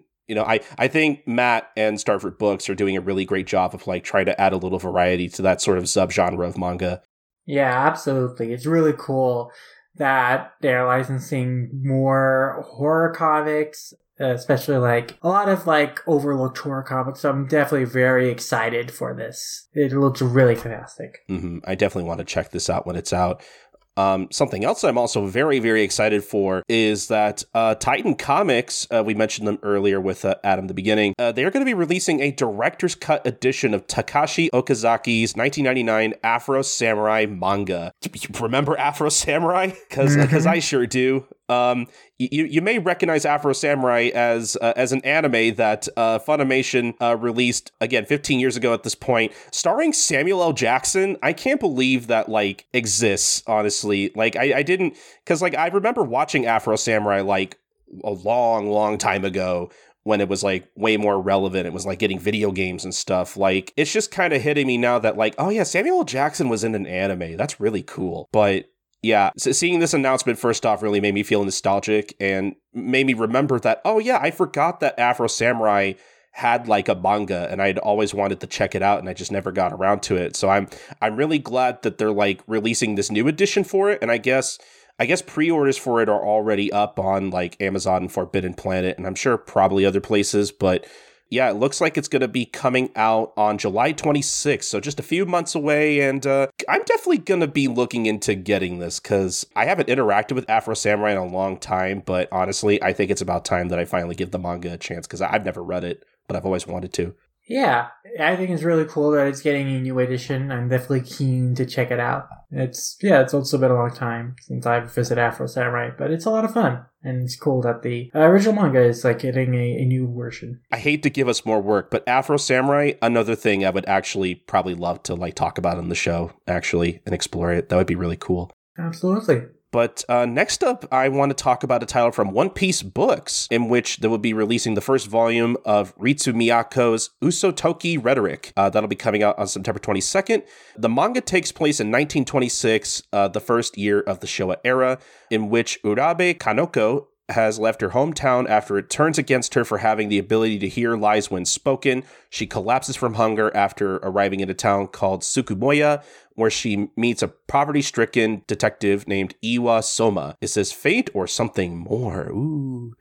And yeah, I mean, I've said it multiple times. I'm pretty into like, you know, old Japanese like period pieces and stuff. And this sounds like a really interesting premise, like, you know, a character that has the ability to like hear lies and like decipher them and whatnot, you know, teams up with this detective. And I don't know, it just sounds like an interesting setup for a premise. And yeah, I'm sure it'll be like a really interesting, like thriller mystery kind of thing, possibly. I don't know. It just sounds cool. I would love to check it out. Yeah, I've heard a lot of excitement from this one from friends online, so I'm very keen to read it. It sounds like it's going to be a really good one. Mm-hmm. Next title I want to talk about, actually the next few I want to talk about are from Kodansha. So apparently, I was kind of looking this up. I think some of these are coming out this fall, or I think specifically whatever they announced for print, I should say, which includes Skygrazer from Masakazu Ishiguro, who I guess is the author of Heavenly Delusional, which I believe is a title coming out from Denpa, if I remember correctly. Yeah, they've been publishing that one. In which there are weird people abound in a mysterious structure called the Skygrazer. Some boys looking for an erotic book, a space detective, a robot, and then a murder happens? Agent Sayako Sakuraba begins an investigation to reveal the astonishing truth hidden in the Skygrazer. And I'm not going to lie, the first thing I thought when I initially read the premise for this, the first thing I thought was, this sounds like something Naoki Urasawa would write. Like, I could see this being like an Urasawa comic. It just sounded really interesting. Yeah, I guess it has 20th century Boise vibes with the description. But yeah, it looks like this is going to be coming out this fall in print, so that's pretty cool. You know, it's a shame. I still haven't checked out Heavenly Delusional, but I've heard good things about it, so I clearly need to check out this person's work. And then next up, we have Windbreaker from Satoru Nii. This will be coming out digitally on April 26th, in which Haruka Sakura wants nothing to do with weaklings. He's only interested in the strongest of the strong. He's just started at Furin High School, a school of degenerates known only for their brawling strength they use to protect their town from anyone who wishes it ill. But Haruka is not interested in being a hero or being a part of any sort of team. He just wants to fight his way to the top. So this is clearly a series with a very straightforward premise so far, and look, I like delinquent high school manga. Like, this is a pretty easy sell for me. I would check this out. It just sounds fun. Next up, we have a title that admittedly is on my list because I saw Maxi really, really excited for this one. And anything that Maxi is excited for, it immediately goes on my list. And that is The Fable by Katsuhisa Minami, which will be coming out digitally on April 12th. In which, when you're the infamous prodigy hitman known only as Fable, many things come easy. Being a normal person, however, isn't one of them. In fact, being told that he can't kill anyone for a while may just be the hardest job Fable's ever taken. So, yeah, once again, you know, not only do I like high school delinquent manga, I'm also about like assassin manga. So this is, even if Maxi wasn't excited for this and didn't bring it to my attention, like I would still probably like check this out because I like assassins. What can I say? They're cool. But yeah, the fact that Maxi was like super excited about this title in particular just makes me that much more excited for it. So look, Maxi has great taste in manga. I don't know what you want me to do. But so that's about it for all the Kodansha stuff. And the last two titles, well, I guess I should say the next two titles I'm going to talk about are titles from Seven Seas. The first of which being Futari Escape from Shoichi Taguchi. That'll be coming out digitally and physically this November, in which two young women, one an overworked manga artist and the other a complete slacker, try to escape the realities of adult responsibilities. Whether it's running off on a day trip instead of being productive or going into depth for an epic meal, the two always have fun when they're together. Enjoy this delightful and relatable slice of life tale about the little pleasures in ducking away from the hard stuff. And yeah, this just sounds like a nice, like relaxing sort of slice of life-ish manga about these two girls who just want to hang out with each other. And it just sounds nice and pleasant. So that's why I put it on my list. The other Seven Seas title I really wanted to mention was Ramen Wolf and Curry Tiger from M-Boss, which will be coming out in August of this year, in which we meet our new favorite food critics, a chubby wolf named Mita Jiro and a ripped tiger named Inagi Kagetora. Kagetora used to eat to live, but all that changed when he met Jiro, who lives to eat. Jiro is more than happy to help his striped feline friend explore the restaurants and delicacies tucked within their city, and he enjoys all their finds with great relish. There's nothing better than a hot meal to bring two guys together in this deliciously illustrated story of food, fur, and friendship. And actually reading the premise out loud, it just immediately hit me. And maybe it's different in tone, I don't know. But this really reminds me of, what's it called?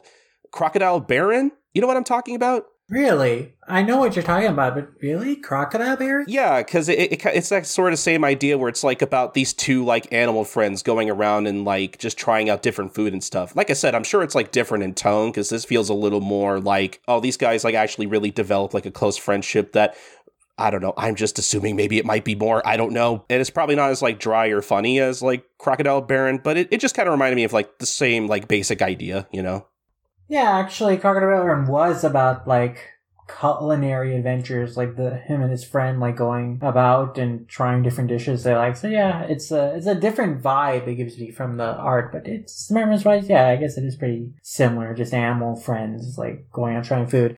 This one is the vibes give me just total. This is going to be very much one that I know a lot of my friends who are into the furry community are going to be really into. This has a lot of, if it's not outright BL, it's got a lot of romance, a lot of queer energy. So it really caught my eye. I know a lot. It is appealing to me. I mean, drawn characters, but they're also it's a very appealing art style. Yeah, I think this is going to be a lot of fun, and yeah, I'm definitely interested in this one as well. I love anthropomorphic animals, and I love it when they're cute, and I love it when they have cute relationships, especially, I don't know, it's just again, like we were saying, the whole vibe of this series is very different. It feels a lot more pleasant and nice, It just feels like a nice time. I would definitely love to check this out and just let his pleasantness just wash over me, Yeah, just some sweet adventures with some fluffy friends. Though one of them is pretty rough. So.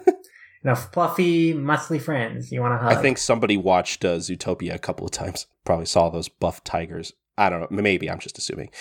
But anyway, last title I want to talk about on the list is Doll Kara, which I believe is coming out from J Novel Club. And I'm assuming it's illustrated by Hanamura, based on an original idea by Kazuyoshi Ishii, with scripts done by Kei Ryuzoji, in which Kazuyoshi Ishii, who is the founder of the martial arts organization K1, has been sent to prison for tax evasion. Already off to an interesting start. After serving his sentence, he exits Shizuoka prison, only to be immediately killed by a speeding truck and reincarnated in the body of Kei Ichinose, a comatose high school girl. 20 years since the genesis of K1, the MMA world's problem solver now inhabits the body of a schoolgirl and comes to grips with the karate he left behind in this story of youthful spirit and determination. So, I'm so used to reincarnation stories being tied into isekai, but I feel like this is one of the few few reincarnation titles I've seen where it's you're just reincarnated as a different person in the same world, basically. So that's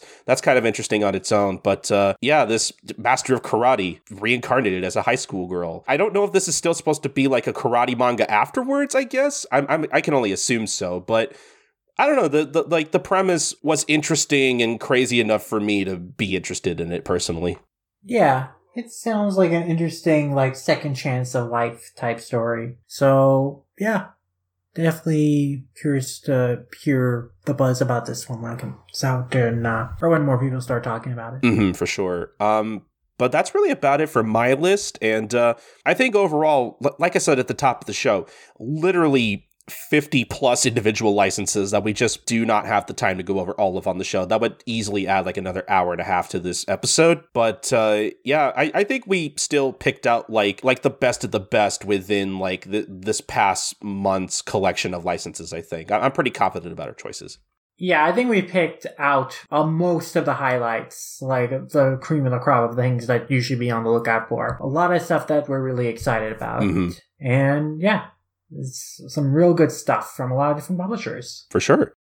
Now we'll be moving into our industry news, and kind of on the subject of, publishers' apps like we were mentioning before, ASCII has some pretty big news because they have gotten a lot of investment recently, a lot of capital from a Y Combinator, like giving them like $500K in investment. It's pretty cool. Like Y Combinator is like a, prestigious startup accelerator. They've invested in a lot of startups, like over 3,000. Some of these include Airbnb, Dropbox, and Reddit. So, they really invest in like kind of cutting edge type digital ventures. So it's great that ASCII has gotten a lot of new capital that they can use to help improve and grow their service. And yeah, I mean, they're already a really great app. They're already like a really great service to use. And hopefully this just helps them continue to improve their operations and be able to acquire even more titles from other publishers. So very, very cool to see them get this investment and give it this opportunity to grow and further. Now we're going to talk about, sometimes new startups aren't success stories, and that's SoulPress. SoulPress, it's been going through a lot of troubles in recent years, and no small part thanks to the fact that its CAO has been MIA for the past year. And because of that, the social media manager for SoulPress had to announce recently that the company is kind of at a point where it can't provide refunds for 90% of their orders. It's a total standstill until the CEO returns, but they don't have a way to get in contact with the CEO. So, unfortunately, a lot of customers are SOL in terms of like orders that will not be fulfilled that they want refunds for. And the company is basically in free fall. Like, it is FTB forfeited, like it was suspended by the Franchise Tax Board for failure to meet tax requirements. And, we talked about before that a lot of their titles were delisted from Bookwalker. And the takedowns were taking place at the request of the publishers, so, I think their relationship with publishers has been pretty soured. So, yeah, the company is pretty much in free fall. It is pretty much just completely inoperable. And it's a sad situation for the people who are working for it. There's been a lot of stories of how a lot of the people who are doing, like, localization for translation and other work for SoulPress were completely gypped in terms of receiving payment on time or payment at all. So there's a lot of frustration, a lot of animosity towards the CEO in particular for good reason. He just really has kind of left everyone out to dry. Which is, real shame. But yeah, hopefully, again, like a lot of the licenses that SoulPress had made will get rescued by other publishers. But of course, just the fact that they put out some books and there are people who bought those books and that they were digital books too might make it a little bit less appealing to some publishers. But hopefully, there's some titles that definitely should get rescued. I mentioned Blendes before as one that I really enjoy. I would like to hopefully get rescued. But yeah, it is a shame. And in terms of other, like, unsavory kind of industry news, we mentioned the story before, but Kenya Suzuki was arrested recently for possession of child pornography, and he's been getting his sentence from the Okazaki branch of Nagoya District Court, and he was sentenced to 1 year and 2 months in prison, but the sentence is suspended for 3 years, so if he remains in good behavior, he will not serve time in prison. And then Suzuki released a statement which basically kind of cops up to and admits to the crime, basically, that he committed of, like, having possession of this material, in his own words, for his own personal interests. So, pretty damning. So yeah, basically, there's another case of, like, a sick crime being committed by a mangaka. They kind of have gotten off pretty much scot-free. Like, again, as long as he's in good behavior, he's not going to go to jail. And it's pretty disappointing, but this is kind of how we've come to expect the judicial system to be about these cases so far. But, we are probably not going to get any more of their work in English anymore, for good reason, and we will see how their career goes in Japan after this. But, considering the precedent of, well, again, Watsky is just such a big name that it's frustrating, but we can see why he ended up being able to get a slap on the wrist. But because he's a smaller creator, I wonder if Suzuki will get that same amount of forgiveness from the publishers he was working with, but we'll see. We'll see what happens with the situation. I do find it interesting that, and this could be total PR speak, so I don't want to put, a whole lot into this, but he seems remorseful for what he did. I don't know. Yeah, I mean, at least there's that, is that he's remorseful for, according to him, a lack of self-awareness, shallow behavior. And that, he mentions that, it was really drilled into me the importance of child progression, by the police officer in charge of, the juvenile cases thing. And so he says he's sorry. So, if he does the work of repentance, of trying to make amends, I guess, I don't know exactly what display of that he can do to really forgive the situation for the fan level. But if he works on being better, I mean, that's really all you can ask. But I guess, it just in terms of, you still want to support the work of this author anymore, it's gonna be a tough sell to convince people to trust this person again. Yeah, see, that's the thing. I don't want it to come off he's totally been forgiven for all of his crimes, and everybody should forgive him. That's not what I'm saying. I'm just saying, compared to Watsky, I'm glad we got this much. Yeah, it's not like Watsky would just apologize for inconveniences readers for the series going on hiatus or whatever, but not apologizing for actually possessing the porn. Yeah. At least here he is apologizing, he's saying, what I did is wrong. So that is a step up from that previous case and from the case of Motsky as well, who also never really apologized for what he did. So. Yeah, I wouldn't be ready to forgive someone who is into child pornography, honestly. That's just me personally, but, I at least appreciate that, he at least seems remorseful at the very least, and, it seems like he wants to make up for his actions, so, again, it doesn't totally fix the issue, and not everybody has to forgive him, but it's still better than anything we've gotten from literally any other pedophile manga artist we talked about on the show, so, that kind of makes me sad, honestly. Yeah.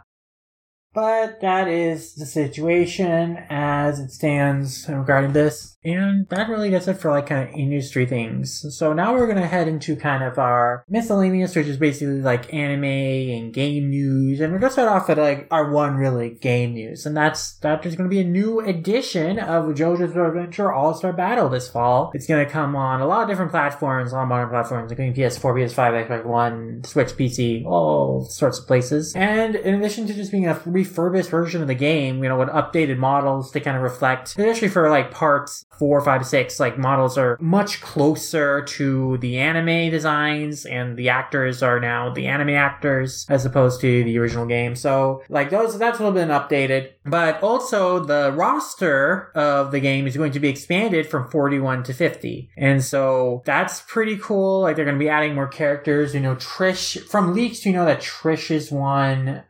We know that one of there's Sparta, the group in Golden Wind that was hunting after Trish, has been added. The guy with the ice powers. So yeah, we know that they are adding some new characters, which is pretty cool. And yeah, it's gonna be interesting because the original game because it seems like they're going to be adding 10 new characters, but of course, the roster is going from 41 to 50, so presumably a character is being taken out, and based on screenshots, based on things, it seems like Bao might not be in the new edition of the game, which would be a shame because he was really fun to play as, but it's still cool that we're going to be getting a lot of new characters in this anyway.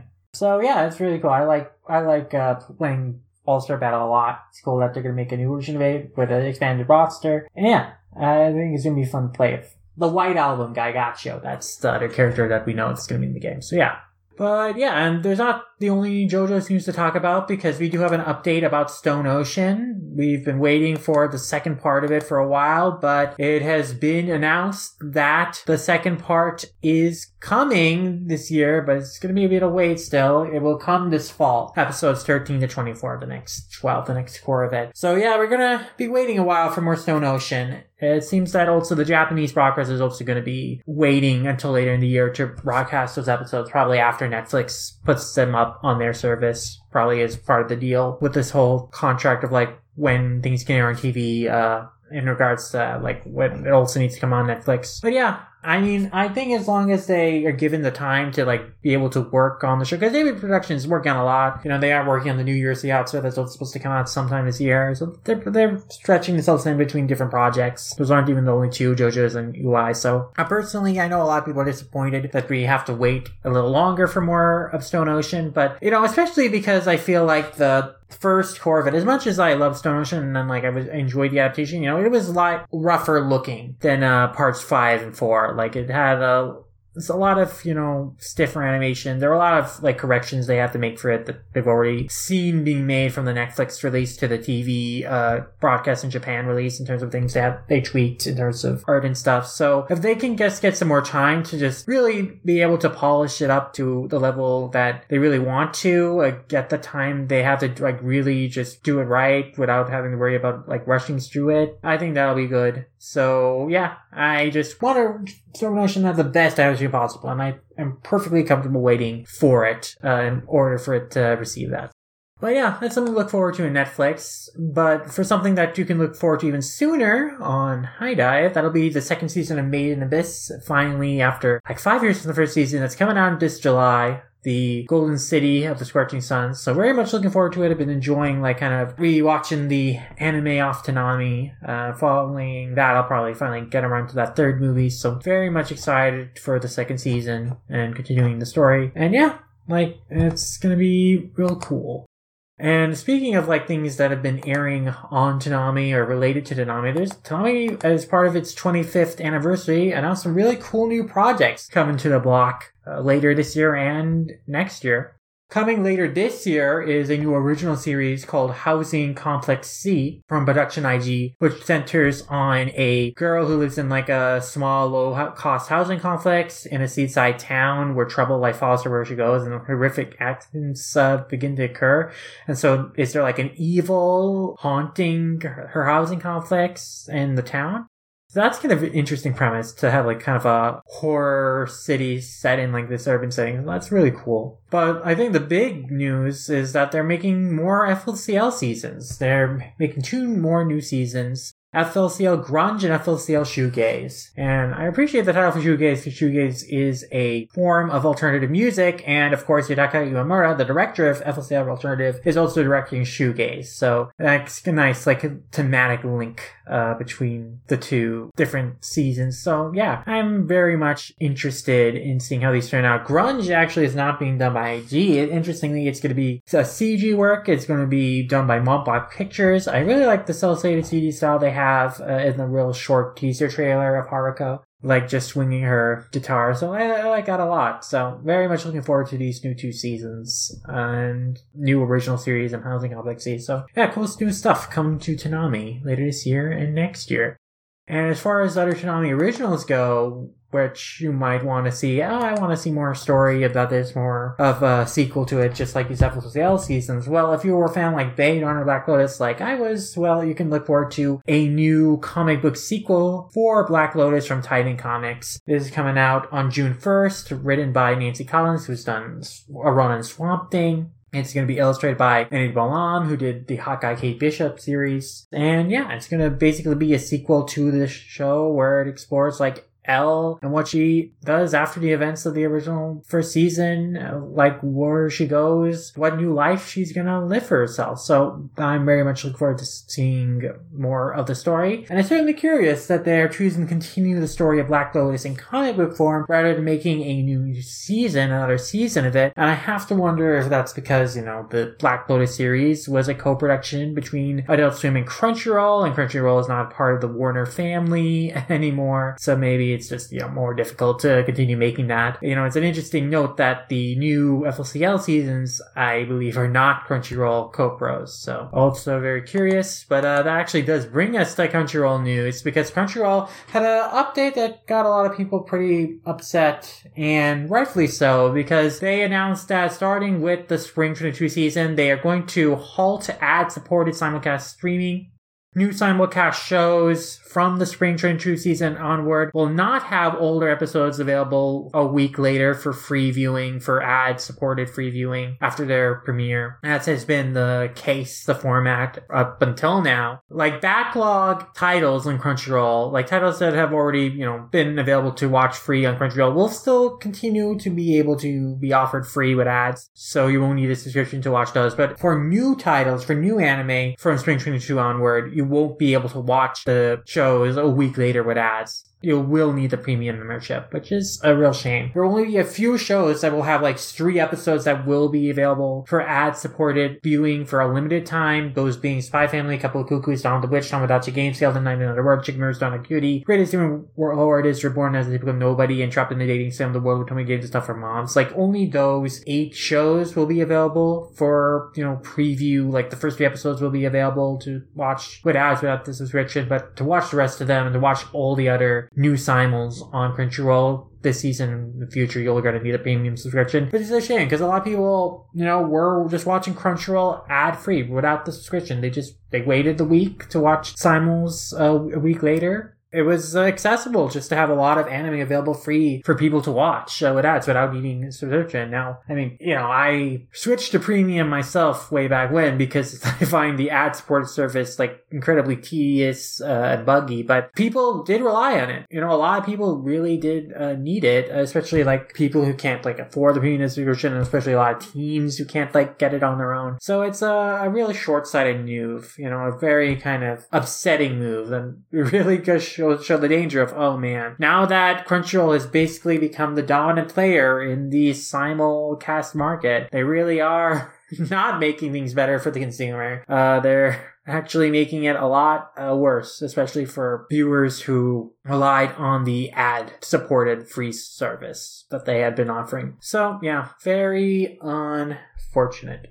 But alas, this was kind of the danger that we kind of had come to expect when the merger had happened. That actually, there'd be more price gouging of the consumer in one way or another. And hopefully it just doesn't get worse than this choice. But, if you still are watching things on Crunchyroll, you have your premium membership and whatnot, there's things to look forward to on there that we're excited for. They've got that new Dr. Stone Ryuzui special that'll come out in July. That's going to be exciting. Of course, it's going to be focused on Ryuzui, so, I'll probably adapt us his introduction in the show, and that'll be cool. And, of course, later in October, we'll get Pop Team Epic Season 2. I've been looking forward to that. I really love the first season. I think it's going to be a lot of fun. Then we are going to get pretty excitingly, we don't know if this will go to Crunchyroll necessarily, but this is a new anime adaptation I'm excited for, and that's Inyo Asano's Dead Demons Dead Destruction. It was announced that the series is getting animated recently, the manga recently ended, so yeah, it's really cool. This is going to be the first anime adaptation of a Asano work, which is pretty exciting, pretty wild considering how many works of his are really popular, but it probably is kind of the most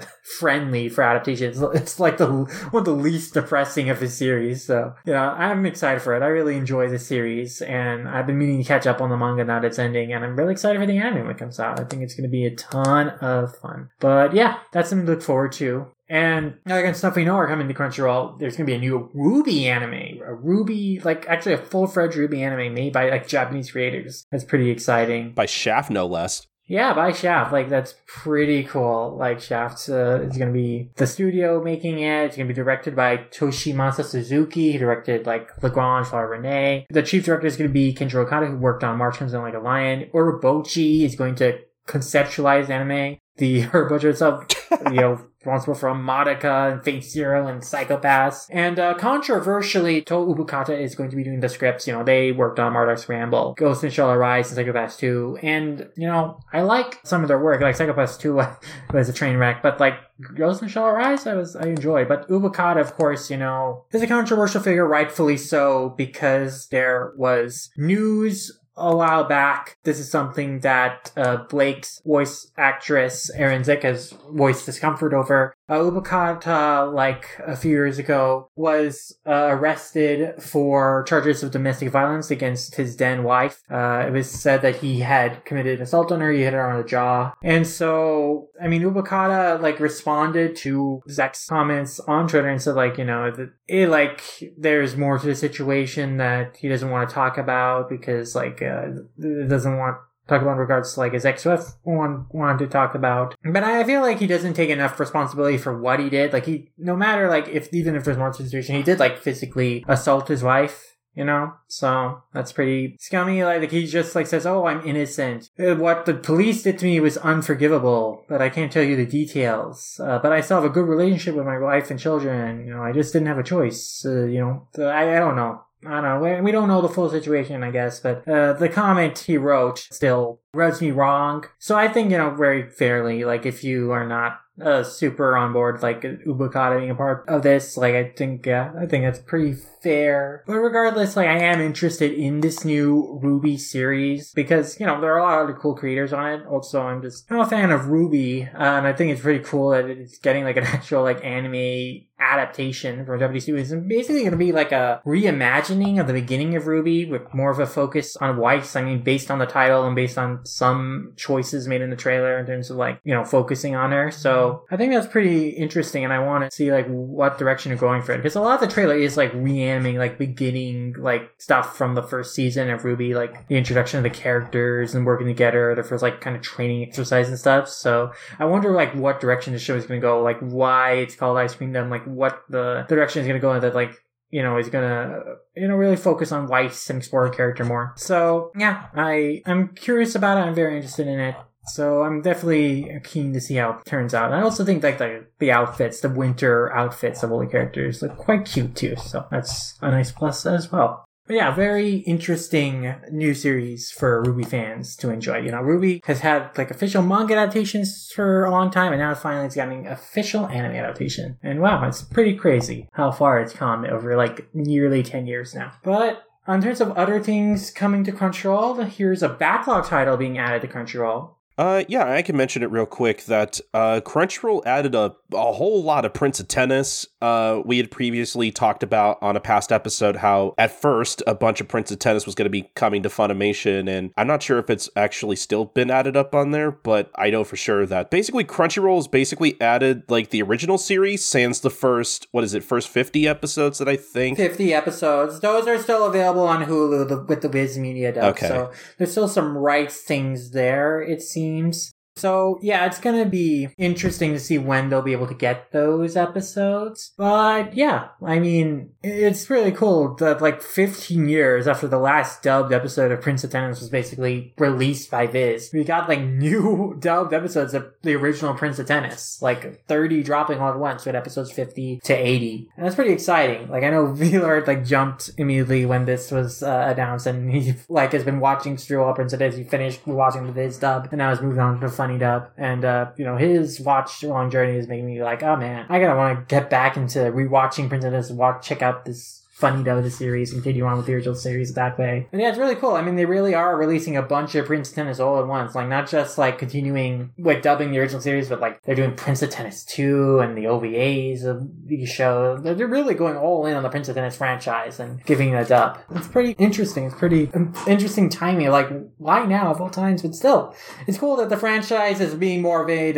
available. Well, I'm pretty sure it's because there is a new Prince of Tennis anime coming soon, and I have a feeling... I mean, sure, but like there have been new Prince of Tennis anime consistently being made over the past 15 years. Okay, but anyway. They're probably going to actually pick up this one, is what I was trying to say. Yeah, but like to go through the effort of redubbing hundreds of episodes of the franchise for one new anime adaptation is still like an interesting effort that is being made. So like there's more to it than just, I think, a new anime is coming out. But I think still, yeah, it's pretty it's pretty cool nonetheless that they're going all in on Prince of Tennis as a franchise. Well, hey, maybe it also has something to do with the fact that we are getting that 3D CG film. We did talk about how the new like 3D CG film is coming out over here in the US, and I guess it's going to be getting a screening on May 12th, and it looks like it's going to be screening at Anime Expo, I guess. No, what's happening is that Anime Expo is doing this thing called the Anime Expo Cinema Nights event series, where it basically is going to be like partnering as a distributor for the film in theaters. So it's going to be partnering with 11 Arts basically to release this like kind of nationally in theaters starting on May 12th. Okay. Because we also mentioned that like there are two versions of this film, and I guess they're going to be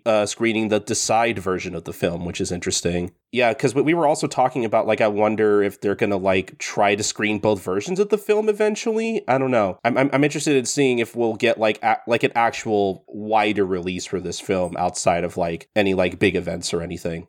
Yeah, I mean, again, I think the plan with this is that it's like a national release on May 12th. I mean, because Anime Expo is in July. So, you know, the idea of this is like Anime Expo is partnering. It's going to be like a distributor as well, a partner with 11 Arts and releasing this in theaters. But yeah, I mean, it's interesting they're only going to do one version to start with. I wonder if they are going to screen the other version in theaters as well, or they'll just save that for the home video. But nonetheless, like, I am curious and keen to check this out. Theater listings, you can find the show page right on whatever theater chain you go to. Like for AMC, for example, they have the listings for the film up already, but like the showtimes haven't been added yet. So those are probably going to be added like later, closer to when the date is, so probably later in this month. And so yeah, I'm very keen to check it out. Hopefully it will be playing in a theater near my area, because yeah, I mean, with how crazy I've heard this film is, I definitely want to see it in theaters. Man, you know, if it's at my local AMC, again, half a mile away from my place, I might go see it, and we might have to talk about it on the show, try to find a space to do that, maybe on the Patreon or something.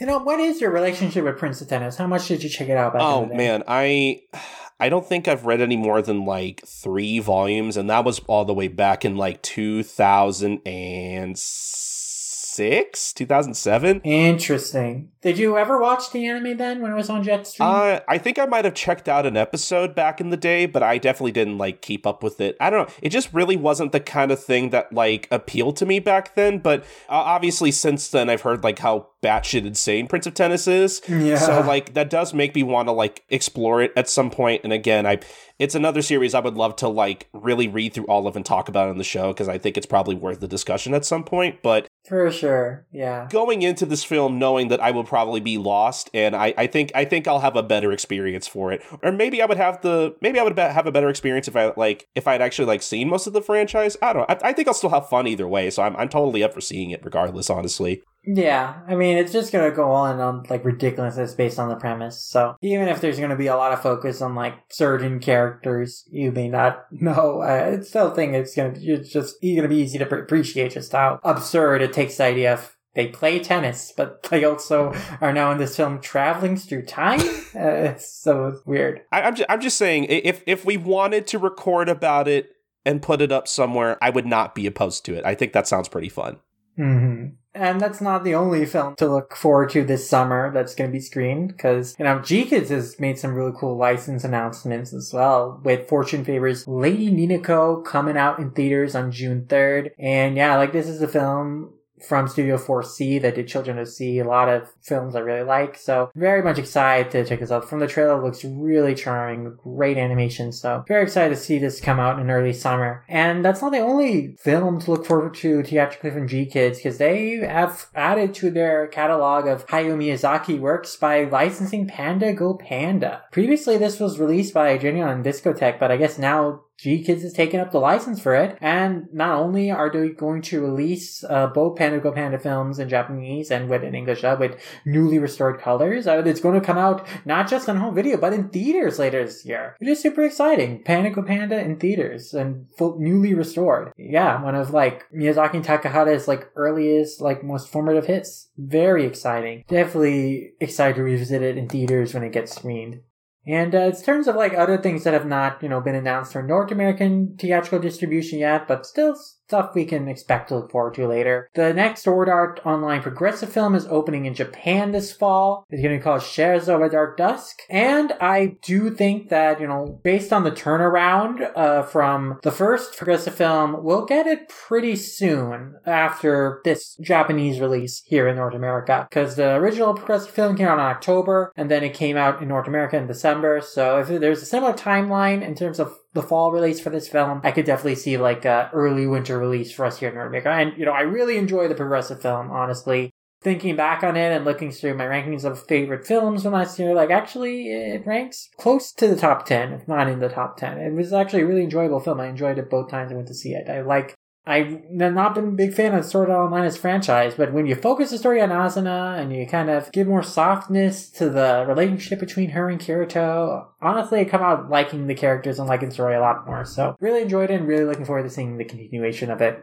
That's not the only, new film project we can look forward to later this year. Or later in the future, rather. We don't know necessarily the status of this project that was just recently kind of announced. But basically, Hollywood has been seeing the big success of these anime movies at the box office, and they want to get in on it, of course, with their own adaptations themselves. And so they are looking into making a live-action Voltron project. Now, admittedly, we don't know if this is a film project yet. We don't know if there's going to be a TV project. We do know that Ross and Marshall Tuber is co-writing the script with Ellen Shaman, and Tuber is aiming to direct. It's going to be produced by the producers of Beauty and the Beast 2017, Todd Lieberman and David Hoberman, and World Events producer Bob Koplar, who did the Legendary Defender series for Netflix, produced that. And yeah, it's being shopped around a lot of different studios, so it doesn't have a set studio yet, whether it's going to be Warner Brothers, Universal, and Amazon. Other studios, too, are also interested in the franchise, interested in producing and creating this. So yeah, we'll see what the future of this live-action Voltron will be, whether it'll be a theatrical project or a TV project.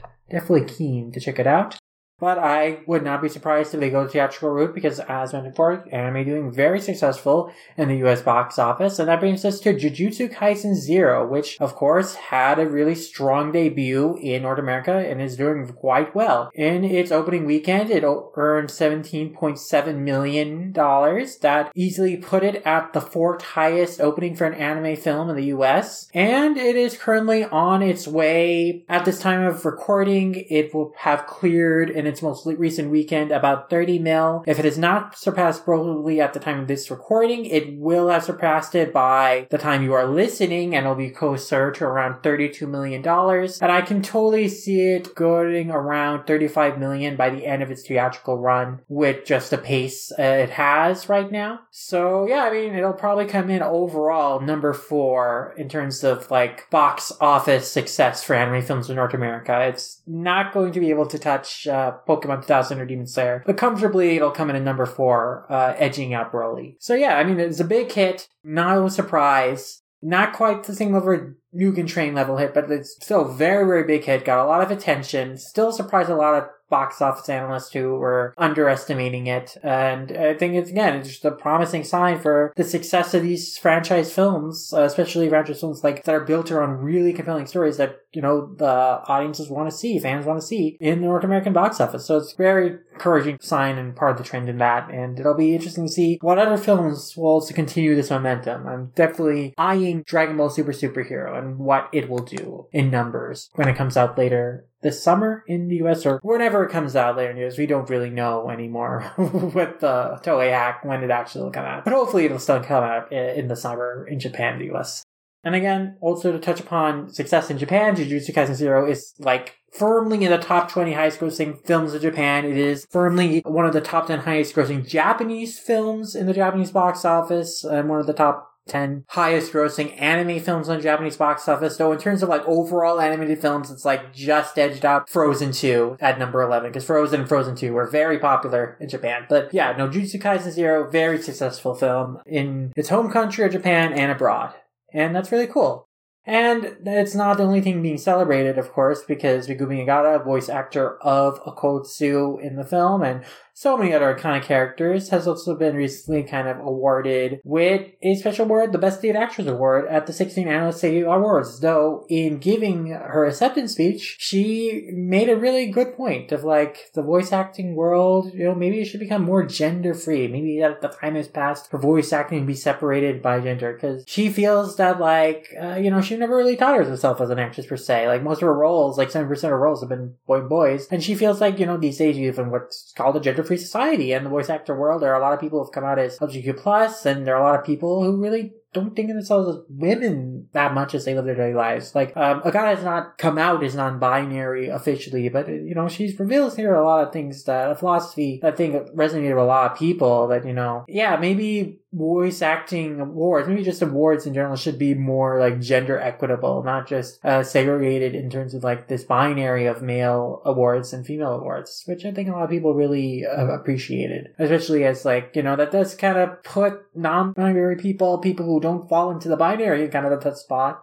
as they navigate the world of acting and the entertainment world. There really isn't, like, a category for them that they really cleanly fall into comfortably, So, yeah, I really agree with Agata's philosophy here. So I really appreciate just, like, she accepts the award, but she also makes this really good point that, hey, maybe the way we think about doing these awards should change. That's pretty cool. And, she also was happy that Ava 3.0 plus 1 Quarter won the Synergy Award for awards that showed the best talent of voice actors as a whole. Because, it's a very rigorous environment, the voice acting industry, and, like, a lot of people should earn accolades for their work, especially on that film. Like, everyone who was a part of that film did such a great job. So, yeah. Very cool comments from a real boss of the industry, like, just one of the coolest actors in the game. And that's not the only awards thing to talk about. We're going to end off the news coverage of the show by mentioning, like, a cool new kind of industry award being done by Book Live, and that's the Manga Character Industry Awards. They hold their first annual, like, contest for this, like, last year. And they announced the results recently. And basically the winners, they basically polled their fans of, like, through the Book Live website of, like, hey, what were your favorite, like, characters in manga? Like, lead characters and supporting characters. And they also had a jury award for a character that, like, their jury of panelists, like, thought needed to be acknowledged. And so there were some cool results. So for Best Lead Male Actor, Toshino Kuno from Yumi Tamura's Do Not Say Mystery got the accolade. And this is a title I have not read, but I am real familiar with Yumi Tamura's works, and it makes me want to see this title get localized if it's getting, like, super buzz over in Japan. And we really need more than Basara over here. We should have been gotten 7 seasons a long time ago, and we should get this other work of theirs as well. But for Best Female Lead Character, Yona from Yona the Dawn got it, which I think very, very well earned. Best Supporting Male Character was Manjiro Sano from Tokyo Revengers. So,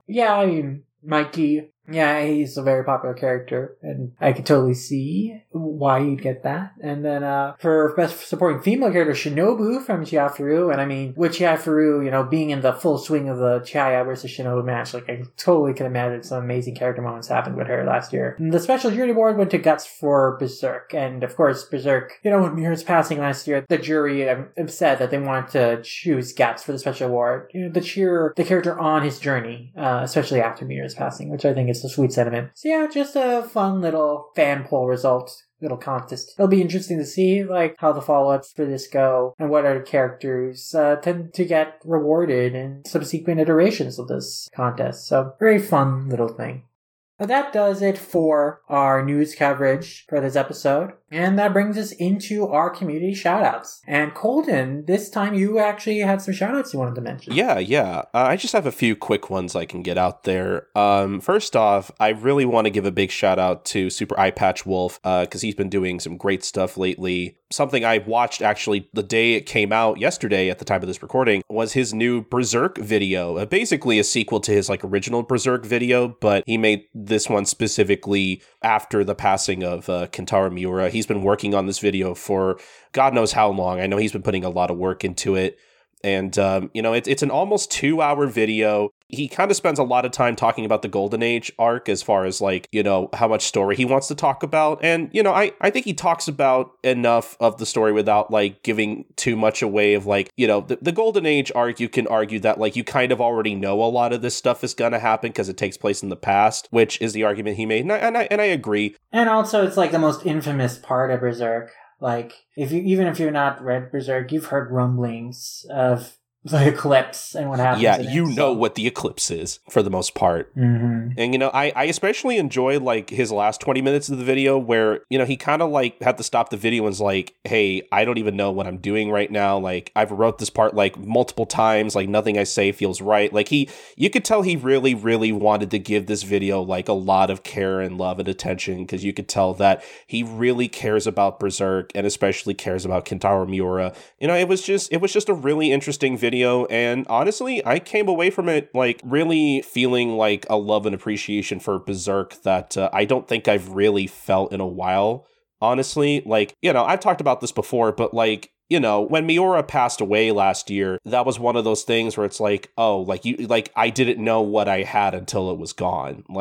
We're possibly never going to get any more Berserk again. And, the video really made me kind of come to terms with that. It was actually pretty emotional. If you care about Berserk, you should watch Super Eye Patch Wolf's newest video. It's so good.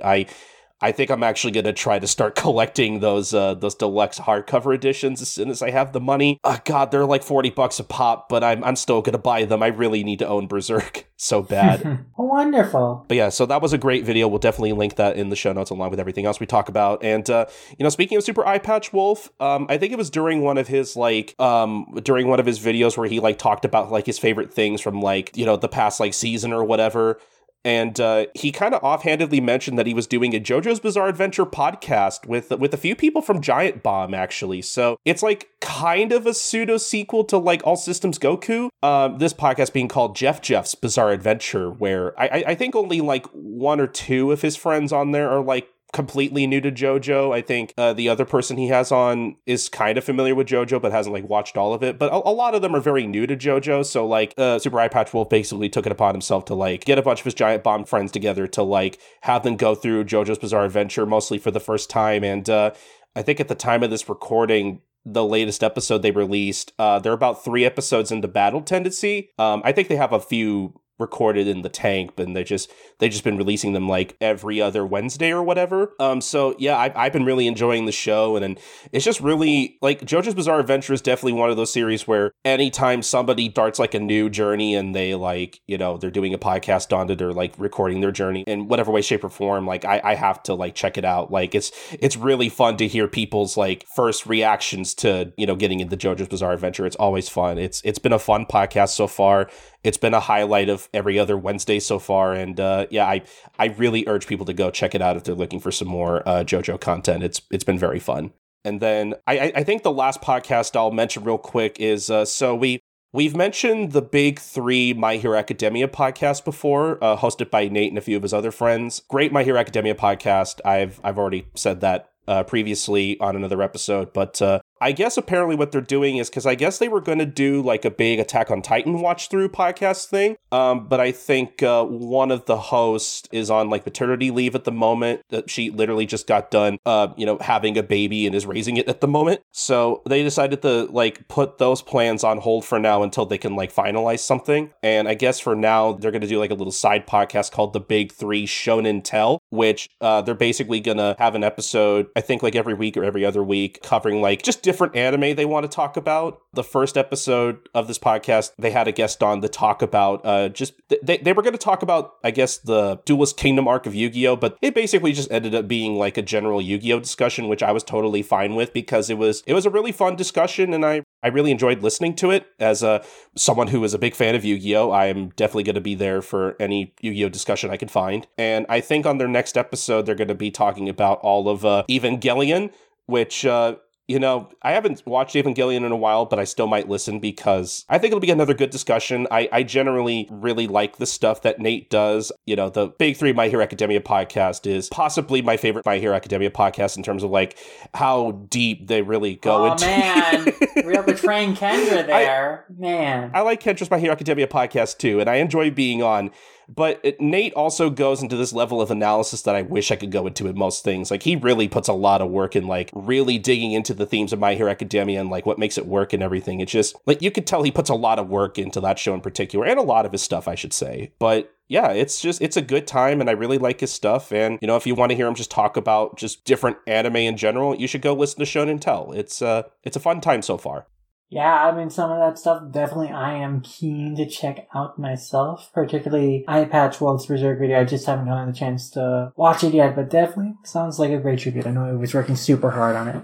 But yeah, I mean, I have got my own shout-outs to share as well this time. And starting off, our good friends at Kanzenshu have kind of revamped their website to celebrate the 10th anniversary of being Kanzenshu. In addition to that, they've relaunched their Patreon. They've given it another go with, like, you know, new tier options. Basically, they have a $1 support tier and a $5 tier for, you know, Discord access. And yeah, it's really cool. Obviously, we really support the work Kanzenshu does in being documentations and historians of Dragon Ball media and the franchise. And this is just a great opportunity, a way to, you know, help support them doing what they do and being able to purchase an archive material and keep the site going and keep it just up as a great resource for all sorts of Dragon Ball news and information. And part of that includes some really cool features that they have added, new additions to their rumor guide, which I really enjoyed reading. They basically had one about answering the rumor of, like, oh, Funimation didn't start dubbing DBZ until 1999, which they go into, like, no, Funimation was always the primary licensor, and they were always the ones in charge of dubbing the series, even if their voice cast was not in-house until the third season of DBZ on TV. And they also had a great one about, oh, the story in the Budokai games was influenced by the fact that the English dub was not farther ahead than the Cell Saga or the Buu Saga when the first game or the second game was released, and they went and be like, no, in fact, these games were not even developed with the international market in mind. It was like a total aftermarket. It was a total surprise. In fact, the actual development of the games is super interesting because, like, Bandai originally started making the games because the Fist of Northstar game was super popular, and then they were like, oh, we should make another nostalgia tie-in game, and they started making the Dragon Ball game without, like, even getting Shueisha permission. So they had, like, a big meeting with Toru Oshima and other editors at one point where he just, like, completely rejected all the work they had been doing up to that point and had to start from scratch. So it was, like, it's super interesting chronicle and account of, like, the production history of the Budokai games. And, like, it's a weird start, but that's a fantastic feature. And they also had a great feature on, like, how the actual title of DBZ Movie 1, which is often in fan culture referred to as, you know, Return My Gohan. That's not actually the title of the movie. The title is just Dragon Ball Z. The movie is just, but, like, the Return My Gohan subtitle comes from the fact that, like, a VHS release of it had, like, that kind of tagline in the same place that future has releases of the movies would have, like, the subtitle of those movies in that same spot. And so at one point, one of the Daizenshus, when they were chronicling the movies, they included that as the title of the movie, but it was never the title of the movie. It was always just called Dragon Ball Z, not Return My Gohan. So it's very,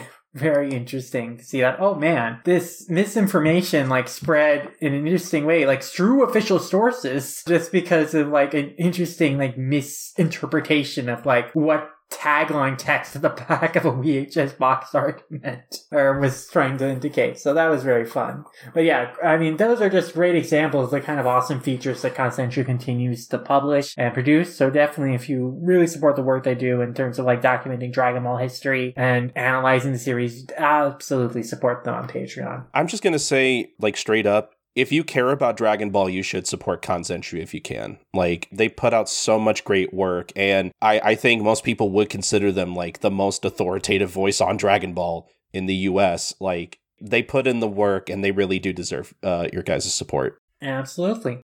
Next, as mentioned before, when we were talking about the Ranking Kings news, Katerina Leonou-Lucas made a great thread comparing the Ranking of Kings released from Book Live with the Scanlation and finding that there's a lot of crossover. A lot of the Book Live translation seems to have been plagiarized whole cloth from the Scanlation. A whopping 2/3 of dialogue bubbles in the first volume. It is quite astonishing, like just how much it copies from the Scanlation and how much it also like messes up in copying it from the Scanlation. So it is a really eye-opening thread, an eye-opening comparison. So definitely check that out. She has made some really great graphs and charts and Excel sheet snapshots to compare the different translations and how much the Book Live translation took from it and how it really messed up. So very, very good thread comparing the two.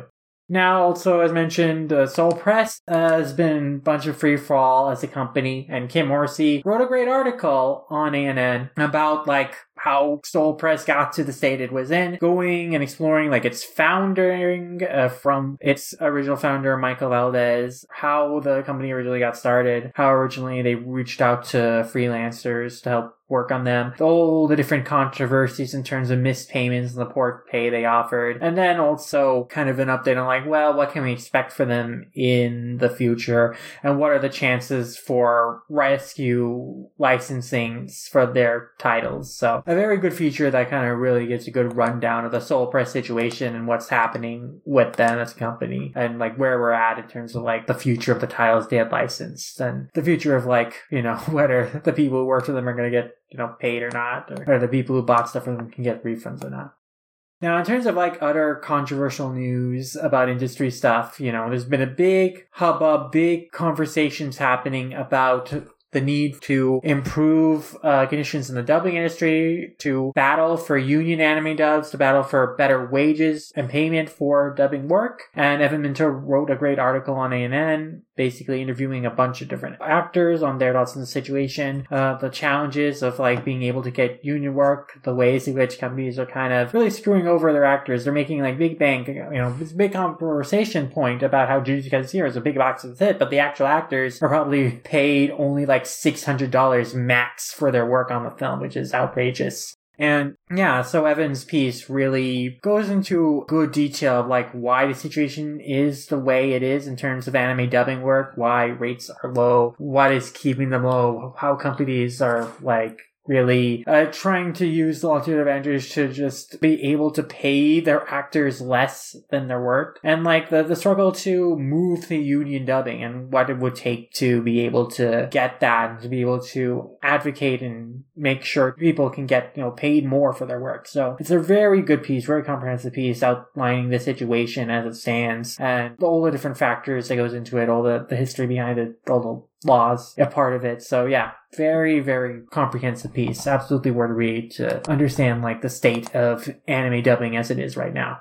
Other anime pieces from Anime News Network that I really enjoyed included one from George Harvat about Hallelujah 2 Boy, which has been, you know, kind of under the radar, I guess, being subbed and released by High Dive with new episodes every week for a while now, since December. And, you know, George has been really championing and trying to promote this series, and he wrote a great piece about it, making a good case about, like, hey, you know, Hallelujah Boy, it has a really interesting history as a manga in terms of, like, the original Hallelujah had kind of, like, a short start, but then it got revamped as this other series, and the changes in the premise in that way, how the anime came about, and, like, what makes the anime hold up today in terms of, like, being kind of sort of a precursor to like a lot of modern jump comedies. He really feels like it's totally like a spiritual predecessor to Kendama and Sket Dance in terms of like the sort of comedy in the series. And yeah, I mean, George has been really trying to champion Hallelujah 2 Boy and get more people to pay attention to it. And I definitely, you know, I've been meaning to check it out for a long time.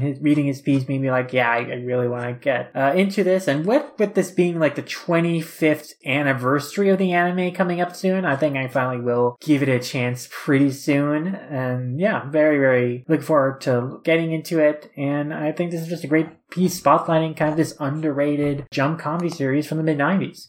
Now, another great Indian piece I really like came from Kennedy. Also, you may know them as Red Bard on YouTube. And they did a great piece about the Toonami 2012 April Fool's Day event and how that really re-energized interest in the block, re-energized, the fandom, and what led to Toonami coming back as a permanent block on Adult Swim, and how we've been able to keep it going for 10 years. And it's a really great profile that also includes an interview that Kennedy has with Jason DeMarco about how the stunt came about, reactions to it, and how they developed Toonami from there, and reflections on it. So yeah, I think it's a great piece celebrating, both the 25th anniversary of Toonami and the 10th anniversary of, what has often been called the night no 90s kids slept. And certainly a fond memory for me and so many other Toonami fans.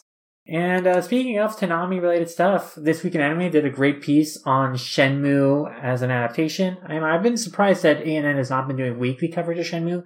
I appreciated this piece. I appreciated that Nick and Steve had, positive impressions of Shenmue, as I've been enjoying the show a lot, and how the show really does, it can't perfectly capture the spirit of the games and wandering around and doing repetitive tasks and all that, but, it managed to capture the fun of it in a lot of good ways. And yeah, I've been really enjoying the show. I'm glad that they were able to kind of highlight a lot of the appealing parts of it in terms of Ryo's journey, in terms of the different kind of interactions, of how it really does have kind of the video game in terms of Ryo goes around different places and just talks to people to get information and learn some things and stuff, but how it ends up being kind of charming in its own way because Ryo is kind of very straightforward personality, also because of the fun interactions he has with the supporting characters. So yeah, really appreciated that. I'm glad that there was some good positive attention being shown on Shenmue. In terms of other Konami originals, and as mentioning before, the FLCL sequels, both Comic Book Resources and Full Frontal Moe had some good pieces kind of coming to the defense of Progressive and Alternative, which, I think they were pretty good seasons. And I think that Constance Sarato's piece on what they liked about and why they think the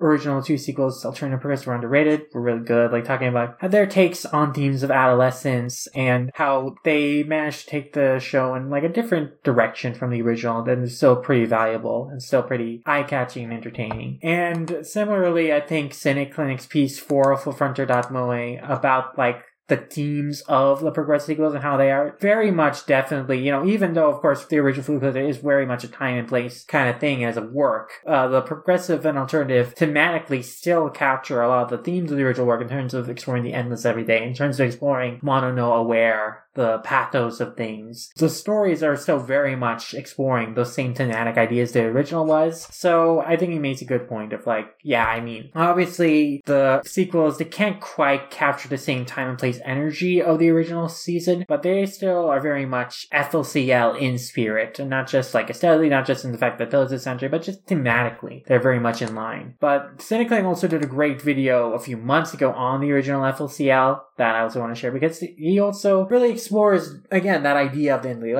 A lot of people, when they talk about FLCL, they do just talk about, it's a coming-of-age story. But, as Cynicling points out, it's more than just a coming-of-age story, because it's also about a particular malaise, a particular feeling that is popular in Japanese consciousness and philosophy of, again, the endless everyday, the feeling of nothing changing in daily life. This feeling tomorrow will be the same as yesterday, and so on and so forth. And just Naota's perspective and his growing perception of the world around him becomes how he comes to accept, and ultimately at the end of the show ends up in a way embracing the endless everyday. And I thought that was a very interesting analysis of FLCL from a lens that is not often discussed, not often thought of. And Cynic really has been doing some great videos, and one recent one that I really enjoyed from them was their video on Trigun's quote-unquote filler. If you go to my filler list over the website, it's called that tracks filler in anime. They have a very super strictly Puritan and not adaptable metric for what filler constitutes in anime. Basically, anything that comes from manga is canon, anything that's not is filler, which in the case of Trigun is discounting most of the plot of the show, because of course Trigun is completely in the original animation, it completely ends up going into its own story, of course. So Cynic Clinic makes a great argument of hey, in adaptation, all these things that are not in the manga, they're very much still essential parts of the narrative. The 4 episodes before the first manga chapter adaptation in episode 5 is like very important to your understanding of Vash as a character, to get into the perspective of Meryl and Millie in a way you don't in the manga. And like, I'm a fan of the manga. I'm not saying that like one of the approach is better than the other, but it's still like a important part of the narrative of the anime, those episodes, even if they're not based on manga material. Cynically goes in a great point on a lot of the episodes that supposedly are labeled as filler by this period and sort of like it's not in the manga, by saying like, no, all this added stuff is part of the narrative of the show. It's what makes Trigun Trigun. And I think it's just a great analysis of like, really, when we're thinking about adaptations, we really do need to get away from the fact that like, oh, if it's not in the manga, it doesn't matter. But like, no, you have to understand like how a narrative is interpreted, readapted. We have to take into account how things are framed, how things are paced in adaptation, what becomes necessary then. So I think like he made a really great video on this point using Trigun as an example. And I, as a fan of the anime, as well as the manga, I just really appreciated it. As far as other videos I really enjoyed, I mentioned it before, but Hamabeat did a great video on the latest Rohan Kishibe story, the 10th one, Tatsuma Marta. As I mentioned before, like the story itself just seemed like a lot of fun. What would it imagining Rohan working as a mangaka during the pandemic and being upset by having to wear masks and interacting with people and having a COVID pet. It just sounds like a great story, and his analysis of it, his commentary on it was a lot of fun to get their take on. So yeah, always enjoy Hamabeat's JoJo videos, and this one was a great coverage of the new Rohan story. It really makes me want us to get more of the manga licensed and published, so hopefully that'll happen soon. Now moving on to like recommendations, shout outs that are like recommending you check out other things as well. There was a great project that was recently finished by Colleen, who goes by Manga Nostalgic on Twitter. And they, over the past year and some change, have been doing this series called Jumping into Shoujo, where basically they, have a shonen series that people may be a fan of, and they recommend a shoujo series that they think fans of that shonen series will like. So, for example, in their last one, their finale one, they say, hey, if you're a fan of Slam Dunk or Real, Inoue's basketball series, you might be a fan of Shifu as like a similarly compelling sports narrative. And so they have very comparisons like that they've been doing for a long time, and like these short videos that they've been sharing on all sorts of social media platforms. Like I'll link you to the Beacons page where they just list like their Twitter, YouTube, Twitch, and TikTok. Like they've been really cross-posting this series across various platforms. They also have a very handy spreadsheet that you can refer to look back. And they also just made a thread just recently, in celebration of doing their last one of like, listing all the ones they've done. But it's been a great series. I've been following it for actually a while now, and their work in general. And I think they make great recommendations. They're really enthusiastic about shoujo, and also just finding ways to pitch and introduce more people to try out more shoujo series based on whatever shonen or seinen series they like. And I think they've been doing a great job. Like they make a lot of really smart comparisons, smart recommendations. I think if you are looking into trying out more shoujo series, their threads, their videos are a great sampler, a great pitch to find some new favorites potentially. So very much recommend their work. And even though they've finished the project for now, I'm sure they're going to continue making some more shoujo related discussions and content and stuff. So very much looking forward to following on more of their stuff. And then next, recently was Trans Day of Visibility, and Comics Beat released a really great list of 31 trans and non-binary comic creators that you should check out their work. And a lot of authors on there that I really love their work, like Gail Galligan and N.D. Stevenson. So yeah, like I really can get behind like the artists. They make some really great recommendations of artists to check out, trans and non-binary creators who are making some really great comics. So if you want to check out and support some really cool trans creators, trans comic creators, definitely go and look through this list, and you'll find a lot of really cool folks. A lot of folks whose work I've enjoyed for a long time, and definitely would love for more people to check out as well. And finally, my last shout out for this episode is to promote like an upcoming sports zine that the Pickle Paper is going to be releasing soon. That's really cool. Like it's basically a zine called We Love Sports Anime, where 35 different artists have kind of come together to recommend different sports anime they love, and like these short like little 1 to 2 page comics. And it's like really cool. And it's just like, just some great recommendations of like these artists' favorite sports anime. So yeah, you can just pre-order this from Pickle Paper. pre-orders go up until the 17th of April, and it seems really charming. And it even includes like a little blank page for you yourself to draw your own like mini comic about your favorite sports anime, which I think is pretty cute. So yeah, absolutely, I wanted to support the zine because I thought it was a cool project.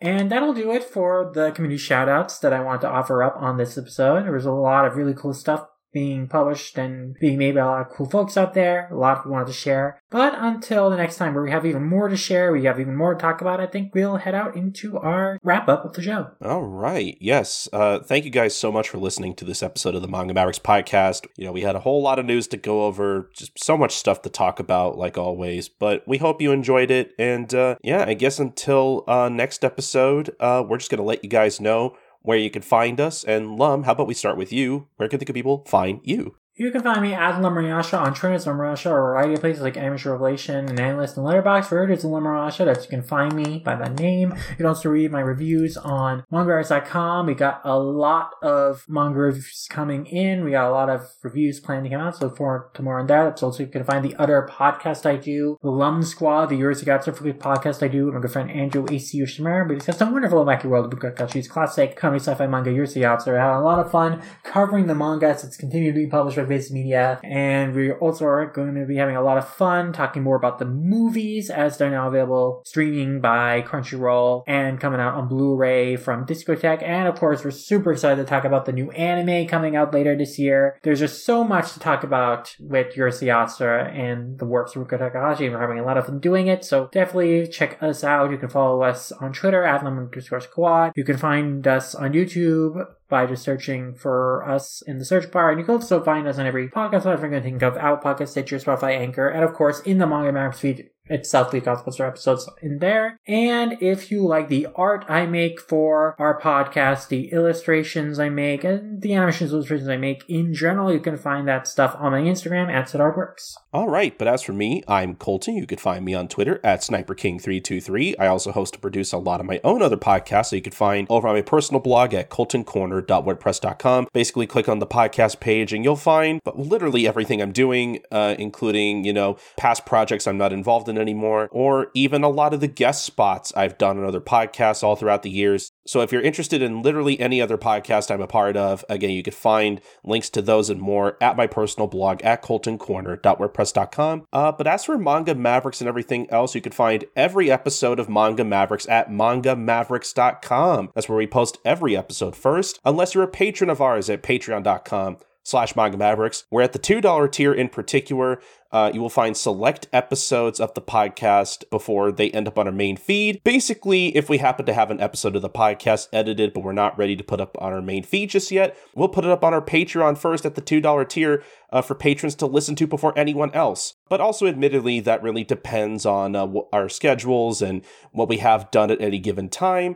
So, if you want more reliable content, you really should sign up for our $5 tier, where we post a new bonus podcast at the end of every month. I mentioned at the top of the show that our latest bonus podcast is covering the Jujutsu Kaisen Zero anime, film, and manga, where we once again had both on Kate Sanchez from But Why Though, as well as Sam Leach from the One Piece podcast. We talked about it at the top of the show. It was a really great discussion. I had a lot of fun talking about the movie and the manga, and it was just nice to talk about Jujutsu Kaisen. So if you want to hear our thoughts on the movie and the manga, Jujutsu Kaisen thoughts in general, please go listen to that podcast again at the $5 tier at patreon.com/Manga Mavericks, and just listen to all of our other bonus podcasts that we have available. When you sign up for the Patreon, you don't just get that one podcast. You get basically 2 years worth of bonus podcasts that we've recorded and put up on our Patreon. And, when you sign up for our Patreon, it really helps keeps the lights on and everything. We basically use the Patreon to pay for our podcasting and website hosting. So, if you sign up for our Patreon, you're really helping us and supporting the show and everything we do here. And we cannot thank you enough. Once again, patreon.com/Manga Mavericks. Please subscribe if you can. But as for everything else, you could follow us on Twitter at manga_Mavericks or on Tumblr at mangamavericks.tumblr.com for all the latest updates on the podcast. Subscribe to our YouTube channel at youtube.com/Manga Mavericks, where we upload different excerpts of the podcast, including some exclusive content every once in a while. Again, youtube.com/Manga Mavericks. Please subscribe to us. email us anything at mangamavericks@gmail.com. Do you have any thoughts on any of the news we covered on this episode? What new licenses are you looking forward to? Are you reading anything that you want us to talk about on the show? Just email us anything about manga, the podcast, whatever, really. We love getting emails from you guys, and we want to read them on the show. Again, that's at mangamavericks@gmail.com. Please send us an email. But the most important thing, guys, is that you subscribe, rate, and review us on Apple Podcasts or wherever you listen to podcasts. We're on a bunch of different platforms at this point, but especially on Apple Podcasts and even Spotify. If you leave us a rating and a review, it really helps the visibility of our show, helps people find our show that much easier. And just in general, we love getting feedback from you guys, whether it be positive or negative, because we want to use any feedback we get to make the show that much better. And so, yeah, that's going to be about it for this episode. Thank you guys so much once again for listening. This has been episode 196 of the Manga Mavericks podcast, and we'll see you guys next time for episode 197. Bye, guys. Sayonara.